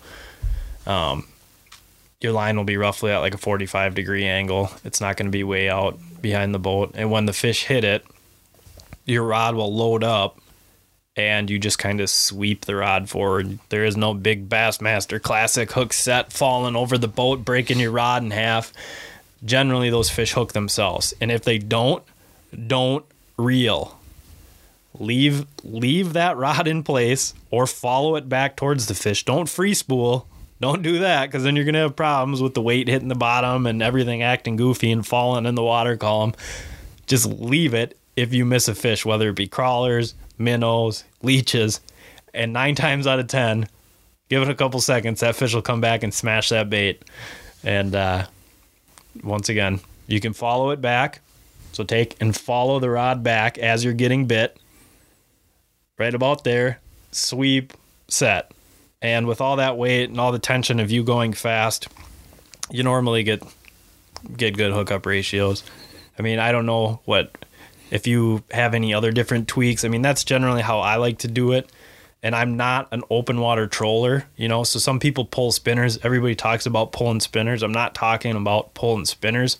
I'm talking about bottom bouncing. Yeah, well, you can it's a different technique. Yeah, because pulling spinners, you can just throw it back there with a horseshoe weight and pull spinners. Right. Bottom bouncer is a specific technique to get your bait in the strike zone that you want and keep it there. And keep it towards the bottom. And you can hook up a lot of different bait systems, whether it's spinners, whether it's slow death. You can put a crankbait back there if you really want to. Smiley blades, butterfly blades. Snell. Yeah, anything like that. So it's a really good system to learn. Basically, it's like rigging, but you're keeping it down there on the bottom in that strike zone. And you're going fast. Yeah, you're going faster. Yeah. One thing, typical rigging, you're going like a mile an hour ish, give or take, or less, give or take. Generally, unless you're power bombing or something like some of these people are doing nowadays. But right. But anyways, when you're going that fast too, that method allows you to cover a lot of water, and it allows you to get reaction bites, and it allows you to, if you're on a new body of water, that's my go-to almost all the time. Once you get a little bit later in the season, I've had success with lighter weights, shallow, early season also, power fishing that way. But normally it's a later in the season, especially if there's a bug hatch, if there's big clouds of minnows, pull them through there, whether it be a crawler on a slow death or spinner in a leech, spinner in a crawler, like plain hook in a giant red tail or creek chub. Yep. Yeah, it's one of the funnest ways to fish too when they're biting on it, because you're really fishing with your boat. You put your rod in the rod holder, you want kind of more of a moderate, so a slower action, so that way that rod can load up and the fish, almost hooks itself. Parabolic bend is what you're looking for. Yeah. A parabolic action. It's a big whippy soft pole. Yeah, it's not an extra fast like you'd want for jigging or something like that, but a little bit slower taper, and then because you want that rod to load up. But you're like I said, you're really fishing with your boat, so you're following that contour, focusing on that depth, trying to figure out the right recipe, and it really lets you graph too. So if I'm graphing, whether it be just checking out a spot and it looks good, but I got a lot of water to cover, I'll throw down the bouncers, or if I'm guiding, on the back, I'll have 3 ounces, and this is where the weights get a little bit different for depth dependency. I'll throw down the big ones in the back, the lighter ones in the middle, and the lightest ones off the front, so that way we control 4 lines in reverse or 5 lines in reverse and not get tangled up. But it's just a good way to cover water and present a lot of different options really fast to the fish. Mm-hmm. So yeah, no, a lot of people get intimidated by it right away because it's a whole nother piece of equipment in between you and the bait, which is true. It does take some getting used to, some time getting used to it. Yep. And then you add in the slips to sinkers or slip bottom bouncers or Yeah, whatever, like the slick stick. yeah, the Or slick stick. slick sticks from Northland, which I pretty much just use exclusively. It's just one less thing whipping all around, and you're contacting with the fish from the line goes through it. Yep. You know, and you can feel that fish the whole way from the littlest bite to the biggest bite. Yep. Which is the one thing I don't like about a bottom bouncer is you can't always feel the fish right away. And I'm always holding the rod. If I get, unless, I'm using an actual true bottom bouncer, I'm always holding the rod because then I can feel the fish. I can feel the minnow. Especially if I'm using a minnow. You'll feel it. You'll just feel it. We're talking red tails, we're talking creek chubs, and you're holding that rod. Let's talk rigging here for a second. Kind of like, with a normal bottom bouncer, but the slick stick or a pencil weight, the line goes through an eyelet on the top, straight to your hook. Got your red tail or your creek chub or your pike minnow or sucker or whatever on there, and you are going mile an hour at the most. Typically, it's more or less a half a mile an hour. Yeah, I like to go a lot slower with the rig. Right. And you're sitting there and you're going along and you just maintaining contact with the bottom. And I use the lightest weight I can to feel the bottom. Mm-hmm. So I'm using like the 5/8 ounce sometimes when I'm rigging because you're light, you're not moving as fast. And it's only about 4 or 5 inches long or whatever. So you're going along. And here's the thing: when you're rigging red tails or creek chubs or whatever, any minnow, and you're using spinning setup, keep your hand on the rod. Keep your rod out of your rod holder. Keep it in your hand. Open the bail and hold that line with your finger. Do not put it in the rod holder. I don't care if you've caught a fish with it in the rod holder. You're missing bites. Guaranteed you're missing bites. Everybody I've talked to. Oh, yeah. Keep it in your hand. Keep that bail open. Hold that line with your index finger. So when you feel that minnow freak out, and the first time you feel it, first time I felt it, I'm like, oh, it's just caught on some rocks. And then it was, oh, wait, no. Yep. Because a bigger pull came before that. You'll feel a vibration. Look at the rod tip. You'll see that vibration. Oh, yeah. You can't feel it if your rod is not in your hand. No, not at all. So, and you have to have the bail open, line in your hand. I know some guys, I was just talking to Dave last weekend. They don't feed them. They don't feed them with the rigs. Not everybody does, but you generally keep your finger. Their theory is if it's a big fish and we want it, they're gonna crush it. I always feed them, so my finger is on the line and the bail's open. I can feel and I can see, and everything's correlating at once. Yep. So when all of a sudden you feel that minnow freaking out, free spool. Let your finger off the line. Let that line just feed out of that open bail. Yep. Stop the boat. I stop the boat. Anchor mode, spot lock, whatever you want to call it. Let that fish take that bait. Let that fish take that bait. I wait about 30 seconds. I'll close the bail. I'll slowly reel up the slack, and I'll kind of give it a little tug. And I don't reel it up real fast until the rod starts bending. It's like I slowly, just until I feel that weight, and I'll give it kind of just a little bit of a bump, just a couple of quick pulls, and see what that fish does. If I'm feeling it kind of tug back a few quick, that means it's, in my eyes, that means it's still trying to eat that bait. If all of a sudden it turns and goes, I'm like, okay, well, I got two options. Give it a little more, make sure it's got it. If it's a smaller, like 3 or 4 inch, minnow, just set the hook. If it's anything bigger than that, I might let them go another 30 seconds, close that bail again, reel it up until all of a sudden your rod tip is at the water. And when you are feeling a good heavy weight, let her rip like your Kevin Van Dam on a crankbait. Yeah. And that works for me. One of the biggest things I've found with rigging too is like a lot of people like rigging is fun as hell. Yeah. Well, okay, the difference for me between bottom bouncing and rigging, they're two different things, yeah. You don't want the weight to touch the bottom or be laying on the bottom with the bottom bouncer. Right. With a rig, you want that on the bottom because your snell is what gives that bait lift. Well, I want contact with the bottom with no matter what sinker I have on a rig. Well, that's why I like using the slick sticks, because even that smaller one's only 5 inches, so at least your bait isn't dragging through the bottom. Right. If you're using, like some guys use egg sinkers, I'm not going to knock them. Will Pappenfuss loves the egg sinker. What did he do on Leech? Crushed everybody. Yep. crushed everybody. I just like that slick. Yeah. Anyway, the pencil weight, we'll call it. Just so I know that if there's any weeds, that little grass, any little rocks or whatever, I can really feel the rocks. I can keep that bait up above the weeds. And walleyes, where their eyes, top of the head. So if they're on the bottom, they'll be able to see that bait. Yeah. So. And I like using bullet sinkers. So. You can use bullet sink. I mean, there's 100 different ways to do it. There's really no wrong way to do it, except keep the rod in your hand with the bail open and your line holding. While you're rigging. Yes, yep. while you're rigging. While you're rigging. Not bottom bouncing. Bottom bouncing's a different ball game. Bottom bounce, make sure that your drag is set properly. Right.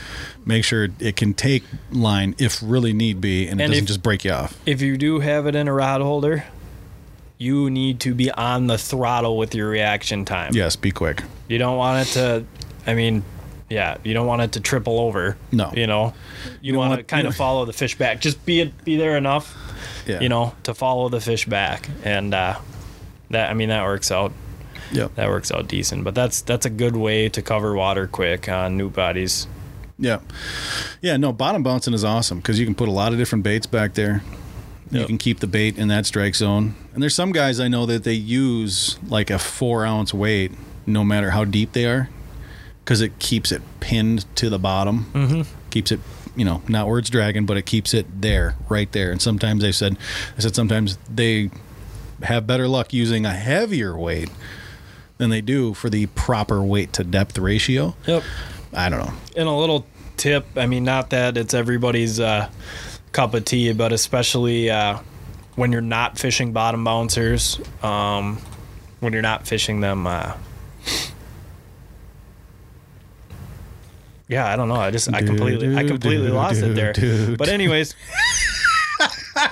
flip and switch. Pardon me while I freak the hell out.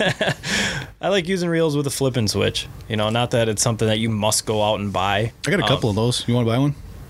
Want to buy two? Maybe. Accurist? Yeah, sure. I don't know. Yeah. I've been looking for a reason to use them. I just haven't. Bottom mounting. Use them for bottom mounting. Yeah, I know. Well, that's why I got them. I just haven't put them on a rod yet and been able to really use them. So. Yep. Especially when you're grabbing your new tiller handle, it's nice to instantaneously, if you're holding that, without having to click the reel over. Oh, you're talking back trolling? Yeah. Oh, I'm just going forward with my new Ultrex. Well, even if you're forward trolling. You still got to have your little remote thing. No, right? I don't. Not on my iPilot Link. Just hit that way, that depth contour line. Hit that. Tell it to go there. Keep on that, and I just sit back with the beer in one hand and the rod in the other and catch fish all day, son. Oh yeah. I like to have. I don't know. I'm too old school for that. I probably won't ever use that. Yeah, no, that's some fancy technology. I'm just so used to going left, right on the the old remote that I'll be like, oh, okay. So with the remote or whatever, if you have one hand busy, it's nice having that flip and switch just for instantaneous control. Yep. Now the flip and switch that lets it out, right? Lets it out. Okay. Because there's one I don't know what it is, but it actually brings line up. Well, same type of deal. Yeah, that Daiwa made that reel. I'm trying to think of the name, but yeah, I know exactly what you're talking. The Twitch switch or whatever they called it. Yeah. But and then also with the flip and switch too, it's you can just hit your spool, and reel up that way. Yep. So I'll use my thumb is constantly going if need be, but generally speaking, as you're fishing that way, try to not mess with that. Try to leave that weight, because you're pulling it. You don't want it ripping up, ripping down, hitting bottom, and who knows, maybe that might trigger a bite. I've seen weirder things happen, but normally you want to keep it right in the area you're trying. No, the flip and switch is nice though when you're going from shallow to deeper. Yep. So you're not having to open the bail and then close it and all that stuff. It's literally push a button and you let out however much line you want. It's a lot more efficient. Yeah. As far as bait casters go. Yeah. Thanks, bass guys, for making a cool reel. Yeah. I tried to use one bass fishing. It sucked. I believe it. I couldn't get it down because it's like, okay, so I got to press this down and then make sure that's pressed down while I flip, but then my thumb isn't on the spool. I'm like, this is stupid. Dude, bait casters are useless to me unless it's with the flip and switch. I can't figure out how to get them set right to cast a number 5 shallow and 30 mile an hour wind. Everyone, oh yeah, you can cast with these. Yeah, right. Give me my spinning rod. I'll help you. They're easy. Walleye guy, sorry. Walleye guys use bait casters all the time. Not this one. I'm too old school. I guess so. I'm 27 and I'm too old school. I don't know. I haven't. It's not the normal. You know what I mean? We're bass guys. To get them to pick up a spinning rod, it's the same way. You know, if it ain't a drop shot, I don't want it. Right. Yeah. No, I get it. Let's see. What do I have on mine here? So we talked about jigs. You talked about bottom bouncing, which is a way to get whatever presentation to stay on the bottom. Yep. And behind that, like we said, here's a list of things to YouTube. Slow death, spinner blades, bottom bouncing. No, well, yeah, but behind the bottom bouncing. Yeah, like this stuff behind there. Oh yeah, spinners, Max Smiley blades, Northland butterfly blades. Yeah, well, Northland actually has some really good. I think it was Bro. They had a really good breakdown about how to do that. It's either him or maybe it was Joel Nelson. But there's a couple really good things as far as bottom mounting goes. Yeah. That Northland has, just a quick little 3-5 minute how to, explanation with visuals and all that stuff. So yeah, there's a lot of things you can drag behind a bottom bouncer. Yep. So, and then once you get floating jigs, floating jigs, all sorts of stuff, and that's another. Well, I use that sometimes just rigging too, but. And once you get the bottom bouncer down, then you guys can all graduate to three-way. Yep. The three-way weighting system. Very, very similar. I don't really understand. I've never been what's the point of three-way when you have a bottom bouncer? I'm asking. It's a lot more versatile to change your weights quickly. So I don't really, the only time you'll see me with three-ways is on a river, just because I might need to change my weights a lot. Or change my leads. Like if you're doing crankbaits, I have different length leads. And then but you can do that pretty quickly with a bottom bouncer too, though. Yeah, but it's just a little bit easier to change the dropper length too. With the bottom bouncer, it's fixed based off your specific bottom bouncer. If you break a weight off, if you break a lead off or something, with me, I got kind of a goofy system and it's a lot more work in the off season. But when I'm fishing a river, which regardless of my recent Facebook posts, I really want to fish the river this year. I love that thing. So I'm not trying to get out of that. Piss everybody off with that one. But, we're not going to be fishing the river. Facebook. Well, all I had to do was throw out the projections, and everyone's clawing at each other, which I like it down there. But what I'll do is, and by the way, in case you guys have not heard, the NWT has moved to where'd they move to? Winnebago, Oshkosh, Wisconsin. Was it Winnebago? Yeah. Okay, because they were going to be down in Red Wing, so they moved to Winnebago. Any other movements on any of the other tournament trails that were supposed to be down there? No. Not as of yet. Right. It'll be interesting to see if the MWC on Big Stone cancels or moves just due to their projection with flooding, which I don't think so, and I hope not. And for these smaller communities and stuff too, I really hope in a perfect world that everything would stay the same. Right. But the MTT on the river is still hanging on. And that's the April 26th and 7th. And then the Ames on the river, which is the Sunday of opening weekend, which is May 12th. Yeah. Is still hanging on down there. So there's still those two tournaments and tons of local bangers down there. Yeah. Well, I don't know. I mean, it might turn out to be okay because I know we've been losing snow like crazy the last 24 hours. So if it pushes now, we'll be plenty fine. I might have to tell Eric to get my boat ready sooner. April 6th. Yeah. Anyway, river three-way fishing. Yeah, go ahead. I'll have different lengths from the three-way to the weight, and I'll have different lengths from the three-way. Explain what the three-way is, all the pieces of it. It's a swivel that ties to your main line, or you can use a It's shaped in a swivel. T, so there's three things that come off. Or a Y. Or Y. Okay. Yeah, whatever. TY. There's three hoops. There you go. That you have your lines coming to and from. And one of them will go down to a weight. One of them will go to your main line, which goes to your rod and your reel. And then the third one, which is in the middle, will go to the line that you're fishing with. And you can put spinners, you can put crankbaits, floating jigs. Some people will run two lines on that, or 2 3-ways off of a dropper, in order to get 2 baits out there at different lead lengths. And when I say lead lengths, it's the length that goes from your 3-way to your weight or the 3-way to your bait. So there's so many different variations on how you can fish that. And heavier weights with the crankbaits, you're pulling pretty fast, especially with current. It's a good way to get them to the bottom without having a bunch of lead core out there. Typically, you're just using like a stick bait with not much of a lip on there, or even no lip at all. It depends. You got to look at the depth curve. Because you don't want to put like a number 7 Rapala on a foot above the bottom and put 5 feet, because you're going to be dragging on the bottom. Right. Yeah. You don't. They're like the.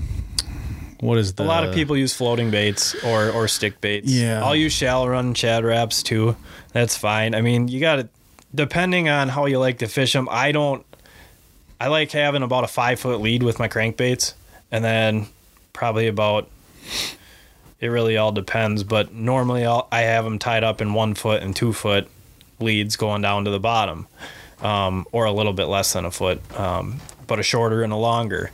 And normally I'll use that shorter, and then about a 5-foot lead going to my crankbait. That way, when you get it up in the boat, I don't find myself having to fight, with a bunch of this whole contraption. I don't. That's the one reason I hate it, because you got a line coming off here, you got a fish with a line over there, and it's just like Jesus. Right. So I kind of like to keep them shorter. And the flat wrap, by the way, was the one I was thinking of. Flat wrap. Rapala flat wrap. Oh, okay. Flat sides. I don't think it has. Oh yeah, I know exactly what you're talking. That's really, really popular with that 3-way system. Yep. I got a bunch of those too. I can't believe I didn't think of that. But yeah, I had it pictured in my mind, and I'm like, and then you started talking. I said, thank you. Yeah, it's like a wider, narrower, like just a flat. Literally, the sides are like a smushed husky jerk. Yep. And the bill is a little bit different. There's a little bit of a cupping on the end of it. Yep. But anywho. But yeah, so normally people use stick baits or floaters and stuff. Shad baits work plenty fine too. Normally with that 5 feet or whatever, and with the way the current is and stuff, a balsa bait isn't going to dive off of 5 feet from there, because the point isn't way up there, like with your depth curve or whatever, so I don't know. I don't get too worried about that stuff. So I know when that weight hits the bottom, I know where I am. Okay. For me and 3-way, we don't get along very well. Yeah. I've tried it a few times, and every time I try it, I lose a brand new bait, so I stop using it. Yeah. I haven't had. Seriously, it's like every time I try it, I lose my brand new bait. Last time it was like a $13 custom UV painted friggin' husky jerk thing, and I was like, yep, that's great. That just cost me $13 for 3 seconds of fun. Oh yeah. And it was like, put it down there, rod bends back, and I looked at it and go, that's not a fish. Right. And it wasn't a fish. And next thing you know, pink. Oh yeah. Lost the whole thing. Well, normally I can, if the weight hooks up, you can normally break your dropper off, or with the river, why they're so effective on the river, you have instantaneous control, just like a bottom mounter. You know where you're at. And then also, if you do get snagged up or whatever, gummed up, this is where I like the big fire line, and I can just boom, pop that out. Yeah. Most of the time. And if anything, I'll break off a weight or I'll break off the bait, one or the other. Normally it's the weight, or the weight just pops out. You can go buy some super expensive weights or whatever, but I'll just go to the hardware store and I'll get some stainless like keychain rings, and Cabela's has like these bigger egg sinkers. I don't know the specific name, but you can buy them really cheap, and I'll just, there we go. Threaded that on. That's done, and then clip it to my snap, and that's it. Otherwise, you're spending, $6 or $7 for a weight, and I don't want to be losing those. Yeah, I know a couple guys that use those little chainy linked weight things, and I can't remember because I got them at Vados, and guy came in and he was looking for them, but he was looking for way bigger than they had. Right? Yeah, they normally don't make those too big, and this type of 3-way, and you're using bigger. In the winter down there, with a floater or a fake bait, we've used crankbaits too, but we'll do a 3-way with a jig on the bottom, heavier jig and a floating jig, or just a plain hook and a plastic, or a fathead, normally alternating one or the other. And, that's more of a finesse tactic, a little bit smaller 3-way. I don't run all the snaps on that. I'll just tie it directly, and you're kind of vertical fishing or just dragging with the current. So there's, once again, a bunch of different ways to fish that too. That's probably the way I've had my best success, or 3-weighing with smile blades, slow death spinners. That. Yeah. Yep. Fun. Yeah, kind of like fun. We did on the St. Croix. Were we 3-weighing on the St. Louis? Yeah. Were we? Yep. But we just had our walleye snalls. It was just a different way to approach it with the current, trying to hit the seams and keep some of them in faster water. Oh, I thought we were bottom bouncing. No, 3-weighing. Oh. Shows how much I pay attention. Oh, yeah. I wasn't even drinking that day either. No. Oh, well. That was a fun day. Yeah. That place is cool with all the catfish and... Yeah, we pounded the catfish. I'm like, what is going on here? Hey, well, I guess I caught some catfish. Random fish galore. Yeah, it's like, walleye. Crappie, Catfish. northern. Did we catch some northerns and crappies? Oh, yeah. Not as many as we didn't catch any crappies that day, yeah, did we? We did. We caught a couple of them. Oh. Yep. I don't know. Yeah. I was just happy to be there and to catch some fish. It was fun.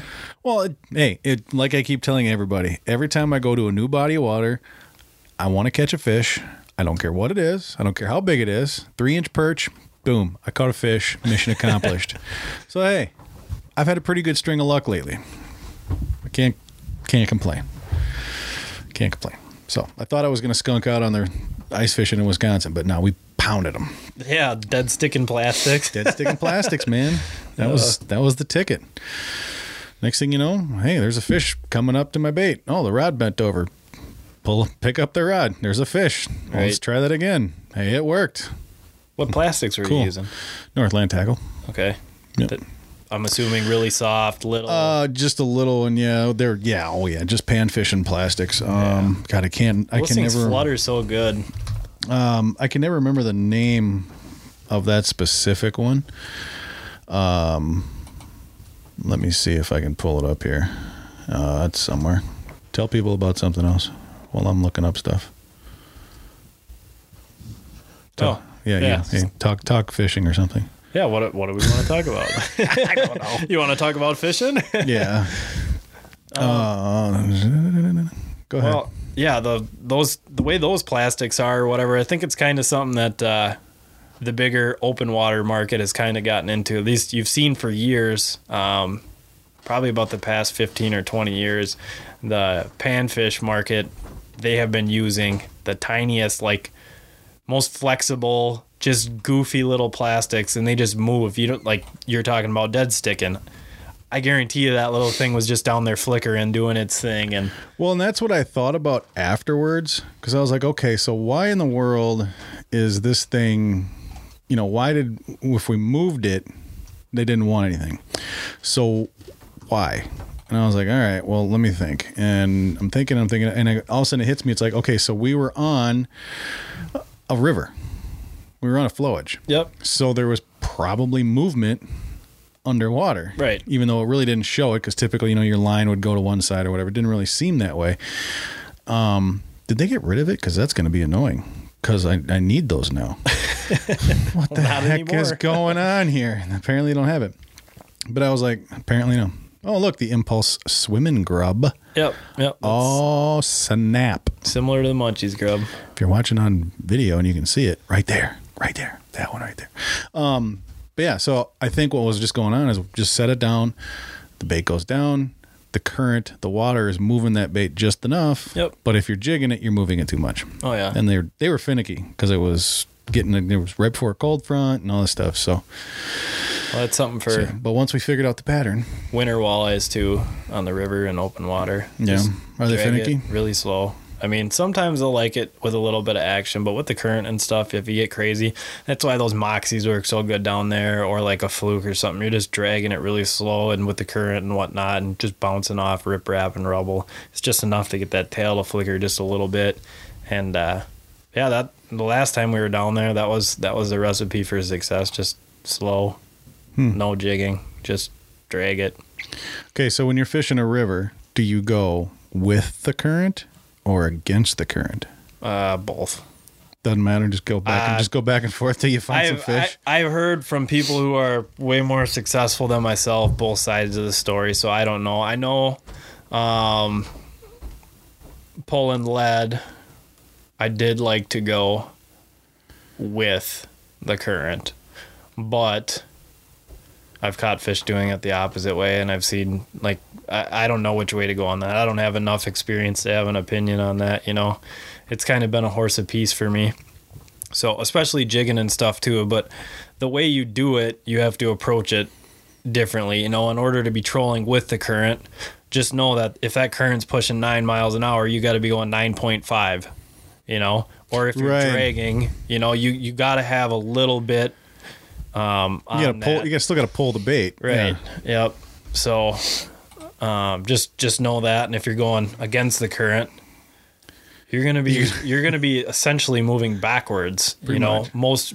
Sometimes, and depending on what you're doing, because if it's going 9 miles an hour, or 8 or whatever, I mean, you don't want to be fishing in that really fast stuff for the most part. Anyways, you want to find a seam, but you want to maximize your potential by understanding how fast that water's flowing and what your bait's doing down below. So you kind of try to every day. That's why every day is a new day on the river. Your speed from the day before, if they open the gates, it's going to be pushing that much more. You got to adjust on the fly, like no other. And I don't have it dialed down, but I've been just learning these past few years and trying to take it all in and figure it all out. And I don't know. It's an intriguing beast down there, and I like it a lot. Well, I think at 37 years old, I'm not going to try to learn the river. Oh, I'll go fish the river, don't get me wrong, and I'll go fart around on it, and I'll try to catch some fish. But I don't think I'm just going to try to figure it out. I'm just going to go see if I can find some fish and just, whatever, or just go with somebody. I mean, I'm never going to go fish the river by myself anyway, so I'll have somebody at least that'll probably know the river a little bit. Yeah. I'm not going to try to figure it out. I got too many lakes to figure out. Yeah, I suppose. Yeah, I'll go with somebody. I'll just go with you, and you can tell me where the fish are, and you can do everything. I'll just reel in fish. That work? Well, you'll probably teach me something down there too. I don't know jack shit about the river. Well, no, just about fishing and doing things differently. I don't know nothing. That's something the most. Here we go. The most success I've ever had on the river was in your boat. So I can't teach you jack shit about the river. Well, who knows? I can teach you about sturgeon fishing on the rainy river. Yeah, that ain't hard. Just finding this, you just got to get there at the right time. Other than that, just cruise around with some side imaging, down imaging, and find the fish, and then drop a bait in front of their head at this point. Big hunk of crawlers. Yeah. Well, that's about it. And just hope you hit it at the right time of year. Right. I missed it by a day, half a day. Dude. That was perfect. I caught one. That is so disappointing up there. It can be. And on the other hand, it'll be the best fishing you'll ever have in your life. When those forks open up and blow that mud and everything else, it's, I don't know. And then I don't like dealing with all the people up there too. I don't go up north to deal with hundreds of people at the landings. When we go up there, we always jump to the next landing with the ice pack that no one can launch their boats at, and we'll just throw the little tinners out like a bobsled, and crash. Once the boat starts sinking, jump the hell in. So what you're saying is when I go up there for the sturgeon run, don't call you? Is that what you're saying? Ooh, I don't know. Oh, here we go. Now it's, I don't know. That's not... Because I'm going to try to make it this year. I'll be... So if you're up there, don't be posting stuff to Facebook, because once I start seeing everybody catching them, I'm running up. I mean, it's catch and release anyways. Yeah, no, it looks like fun. People have a blast doing it. And that looks like fun. I'm talking for the walleye run up there. Oh, the walleye run? Yeah. Yeah, it gets nuts with the people. And then now a bunch of people are crying about the season being closed up there. Well, it's catch and release. It's not closed. Well, you can still go catch fish. You can't keep any fish now. Well, they're trying to not end up like a certain lake that we mentioned earlier today's podcast. Right. Pulling those those pre-spawn fish. Right. Let them buck. Yeah. Let them do their thing. Exactly. Yeah. I just had a thought in my head, and I can't remember what it was. Something I was going to talk about. I don't know.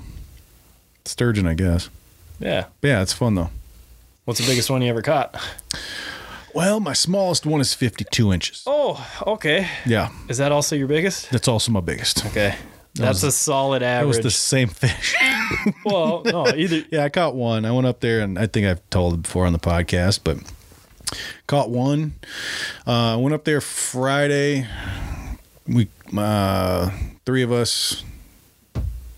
Andrew caught one on Saturday. I caught mine on Sunday. I got the phone call on Monday that my grandma died. It was expected. We just didn't know when. Right. So I left Tuesday. Yeah. Tuesday. And on the way home, I didn't make it from Wigwam to the casino up there. There's a casino. Yeah. I made it that far, and then I started getting the pictures. Oh, really? They caught 17 of them after I left. That's nuts. I was like, are you kidding me? A half a day is all I needed to do was stick around for another half a day, and I would have caught some fish. Yeah. Well, I caught one. You got a nice one. New body of water, new species, caught a fish. Don't care how big it was. 52 inches. Ha ha. Big. Not even that big either. That's the scary thing. Yeah. It was a decent fish. Those are awesome. But no, I was happy with it. So, Yep. Can't complain. Hey, we used to catch them on the St. Croix every once in a while by accident. Not the big ones like up there, but even if you catch like a upper 30s incher or a 40, I mean, we've caught a couple of bigger ones too. Now after Darren caught that giant out of the St. Croix, Yeah. I will no longer talk bad about St. Croix fish. Sturgeon. I'm done. I'll leave them alone. Well, they've caught big ones throughout the past 10, 15 years pretty often. Yeah, but no, if you look at the typical sturgeon from the Rainy River to St. Croix, they're like their body size. Yeah, they're built way different. Yep. Yeah, they're skinnier on the St. Croix than they are up there. But that one that Darren caught, Jesus. Yeah, that was huge. God. And to all you haters out there, oh, he snagged it. No. Shut up. God. Whatever. So he didn't have it in the mouth. Yeah, I'm sure he Big didn't deal. purposely snag that fish. No, he didn't. Yeah. No, he didn't. So get over yourselves, people. Congratulations, Darren. Yeah, that's an awesome fish. Big old fish. Yeah. 78 inches, I think it was. Wasn't that what it was? Yeah, something like that. Freaking huge. Monster. 78 inches is how many feet? 6.5? More than this many. More than that many. For all you listening, he just reached his arms out like Superman. No, giant. Well, it's 70. Well, 6 times 12, 72. So that fish was taller than me. Yeah. Nice. That works.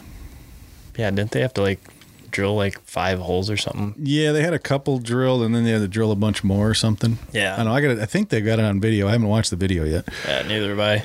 Seen all the pictures and stuff though. That thing's awesome. Oh yeah. Yeah, that's huge. Spring rainy run. They get tons of them. I mean, yeah. Kevin and Sean, they've caught them by accident. I've caught them by accident up there too. But yeah, that's nuts. Especially when you catch them on walleye gear. You know, You got 8-pound test, and you're winging in a sturgeon. It's awesome. Well, it's funny because people are like, "Oh yeah, it took me 45 minutes, or it took me 2 hours," and I'm like, "It took me 7.5 minutes, and I didn't even reel it in as fast as I could have." And they go, "What?" I go, "Well, I was using 80-pound braid and heavy gear." They go, "Oh, well, I was coaching on walleye stuff." I'm like, "Okay." That's cool and all, but I'll just bring it up quick. Thanks. I don't need to fight a fish for an hour and a half. Doug's got the power wench on his belt. It's pretty much, there's the picture of me somewhere on Facebook, and one of my pictures, you see that friggin' 7-some-foot rod. I don't know. Sean, you can tell everybody what it was. And bent way over. I'm just sitting there holding it. Back's hurting. And he's like, "You can bring it up." I'm like, he's like, "You can reel it up faster." I'm like, "Yeah, but I want to feel this. I want to take this in." I told him, I want to take this experience in, because who knows the next time I'm going to catch one. But that was, it's freaking heavy fish, 52-inch sturgeon. Oh yeah. I would have loved to have been able to weigh it, but we didn't have the setup for that. But it was a big one. Yep. Yeah. All right. You want to give us a crawfish recipe? Or do you want to bail on that and give us something else? No, I can do that. All right. Have at it. Well, so anyways, not that I do this all the time and we have no clue what kind of crawfish they were, but they were definitely crawfish and we trapped a whole ton of them. Hold on. We don't know what kind of crawfish they could have been the rusty ones, but they tasted good. They could have been poisonous. They were huge. They could have been radioactive. We don't know. But we cooked them up anyway. Yeah. And we survived. America. Go ahead. Definitely did. And I'd do it again too. So, trapped all these crawfish, enough to fill up about roughly 120 quart cooler, about an inch or two, I don't know, on the bottom. There was tons of crawfish. And this whole process starts a couple of days beforehand after you catch them. So these things are alive. You fill it up with water, or fill the cooler about halfway up with water just so it's a couple inches above them. They'll swim around. And after about 12, 14 hours, empty the cooler, do it again with water. They suck the water through and it pushes the mud out of them so that you'll notice the water gets really dirty. And do that a couple of times. So, after about a day, a full day, maybe two flushes, then you'll add in your seasoning, right? And you put in gallons, tons of seasoning with the water, so that way it sucks into their body also. And when you go and boil them, you don't have the mud in there. You have clean water plus a bunch of Cajun seasoning. In the pot, we throw potatoes, lemons, oranges, cloves of garlic, and you're using one of your big frying pots that you'd fill with water. And it was a boil. It was a Cajun boil. I think we threw shrimp in there too. We threw shrimp in there, sausage, potatoes, and then the crayfish. And they're alive, and you let her buck. Tons of seasoning. You can get a little Cajun boil packet at Hy-Vee or Cub. They have them kind of anywhere. And you don't have to necessarily do this big boil with crayfish specifically, but it's kind of a good thing to do in the summer. And you take the pot when you're done, and you lay out a bunch of towels or paper towels over a picnic table, and you got all the vegetables, all the meat, and everybody just sits around a picnic table and digs in, and it's kind of more of an event than it is, anything else. And it's definitely a good time with a bunch of people. It's a lot of work. It's a whole process getting her going, but I can imagine. How southern of you. Yeah. Well, next time, let me know. Yeah. We'll have to. And I'll come over and eat a bunch of your crawfish. I haven't done it for a little while. I think it's been 2 years. I know Jake keeps doing the Cajun boil every summer though, so cool. Maybe we'll have to dig into one of those soon. We'll go get a bunch of rusty crayfish. Yeah. I don't know what kind of crayfish they were, but they tasted all right. Right. Jeez Louise. So what do you do with invasive species? I guess if they don't kill you. Give them to the hillbillies of the north. That works. Yeah. If you got any rusty crayfish laying around, give them to Kyle. He'll cook them up and eat them. Yeah. I don't know. My cousin seems to enjoy it a little bit more than me. It's a lot of work. I kind of pick through, but yeah, it tastes good. Yeah. Kind of like little shrimp, little tiny lobster. Same texture, same. You break the head off, and you just suck the juice right out of the thing. Just break it and go to town on both ends, and whoop-de-doo, there you go. Perfect. Yep. All right, everybody. Well, that's been another exciting episode of the Smackdown Outdoors podcast, brought to you by Rusty Crayfish. Can you eat them? I don't know. Ask Kyle. I don't know what kind they were. They had pinchers. They could have been something. Who knows if they were crayfish? Oh, my God. Thank you for listening to the show, and thank you to allicefishing.com. They are the sponsor of the show. Best brands, better prices. That's right. 10% to 20% off of the big box store prices on certain things like apparel, including, like striker suits and stuff like that. Augers, fishing electronics, fish house accessories, ice fishing accessories, portable shacks, all the cool stuff that you want and need for ice fishing. Yes, I do realize that we're almost done, but here's the thing. If you buy it now, you save the money now, you won't be searching for it and spending too much money come, October and November when the next ice fishing season comes. So save money now. Allicefishing.com. That is the Facebook and the website. Just go to allicefishing.com, and you'll be supporting a Minnesota family-owned company. Family-owned. It's like what it is. Husband, wife, some kids. I think they might have 2 employees. I don't know. Not many at all. Just a family trying to save you some money. And they're doing it, man. And this is not just because they're paying me to say this. That's because I was going to help them with this regardless of the podcast, okay? So, if you want to save money on that ice fishing gear, allicefishing.com is the place to go. Okay? They got all sorts of stuff. Okay, let's go over the brands. They got Aquaview, Catch Cover, Clam, Eagle Claw, Angle, Eskimo, Fish Hole Buddy, Fraybill, Garmin, Hardcore Outdoors, Humminbird, iFish Pro, K&S, Bunk Rails. Excuse me. There's so many things that my lungs can't take it. Cat's Covers, K-Drill, Laco, Line Alarm, Markham, Northern Lights, Rattle Reels, Otter, yeah, like otter fish houses and stuff. Rapala, Strike Master, Sure Step, 13 Fishing, Trophy Outdoor Products, Vexilar, Yak Tracks, and there's a bunch of other stuff too. So check them out. allicefishing.com. I've rambled on enough. Thank you to allicefishing.com. Thank you to all the listeners out there. Make sure that you are liking, subscribing, sharing, commenting, and send us some topics to talk about. And if you have any questions outdoor related, send them to us. Message us. Okay, just message us through the Facebook page, and we will try to find somebody much, much, much, much smarter than I to answer that question. Okay? All right, everybody. Well, that's been another episode. So shoot straight, catch a big one, and we will see you next time. Goodbye.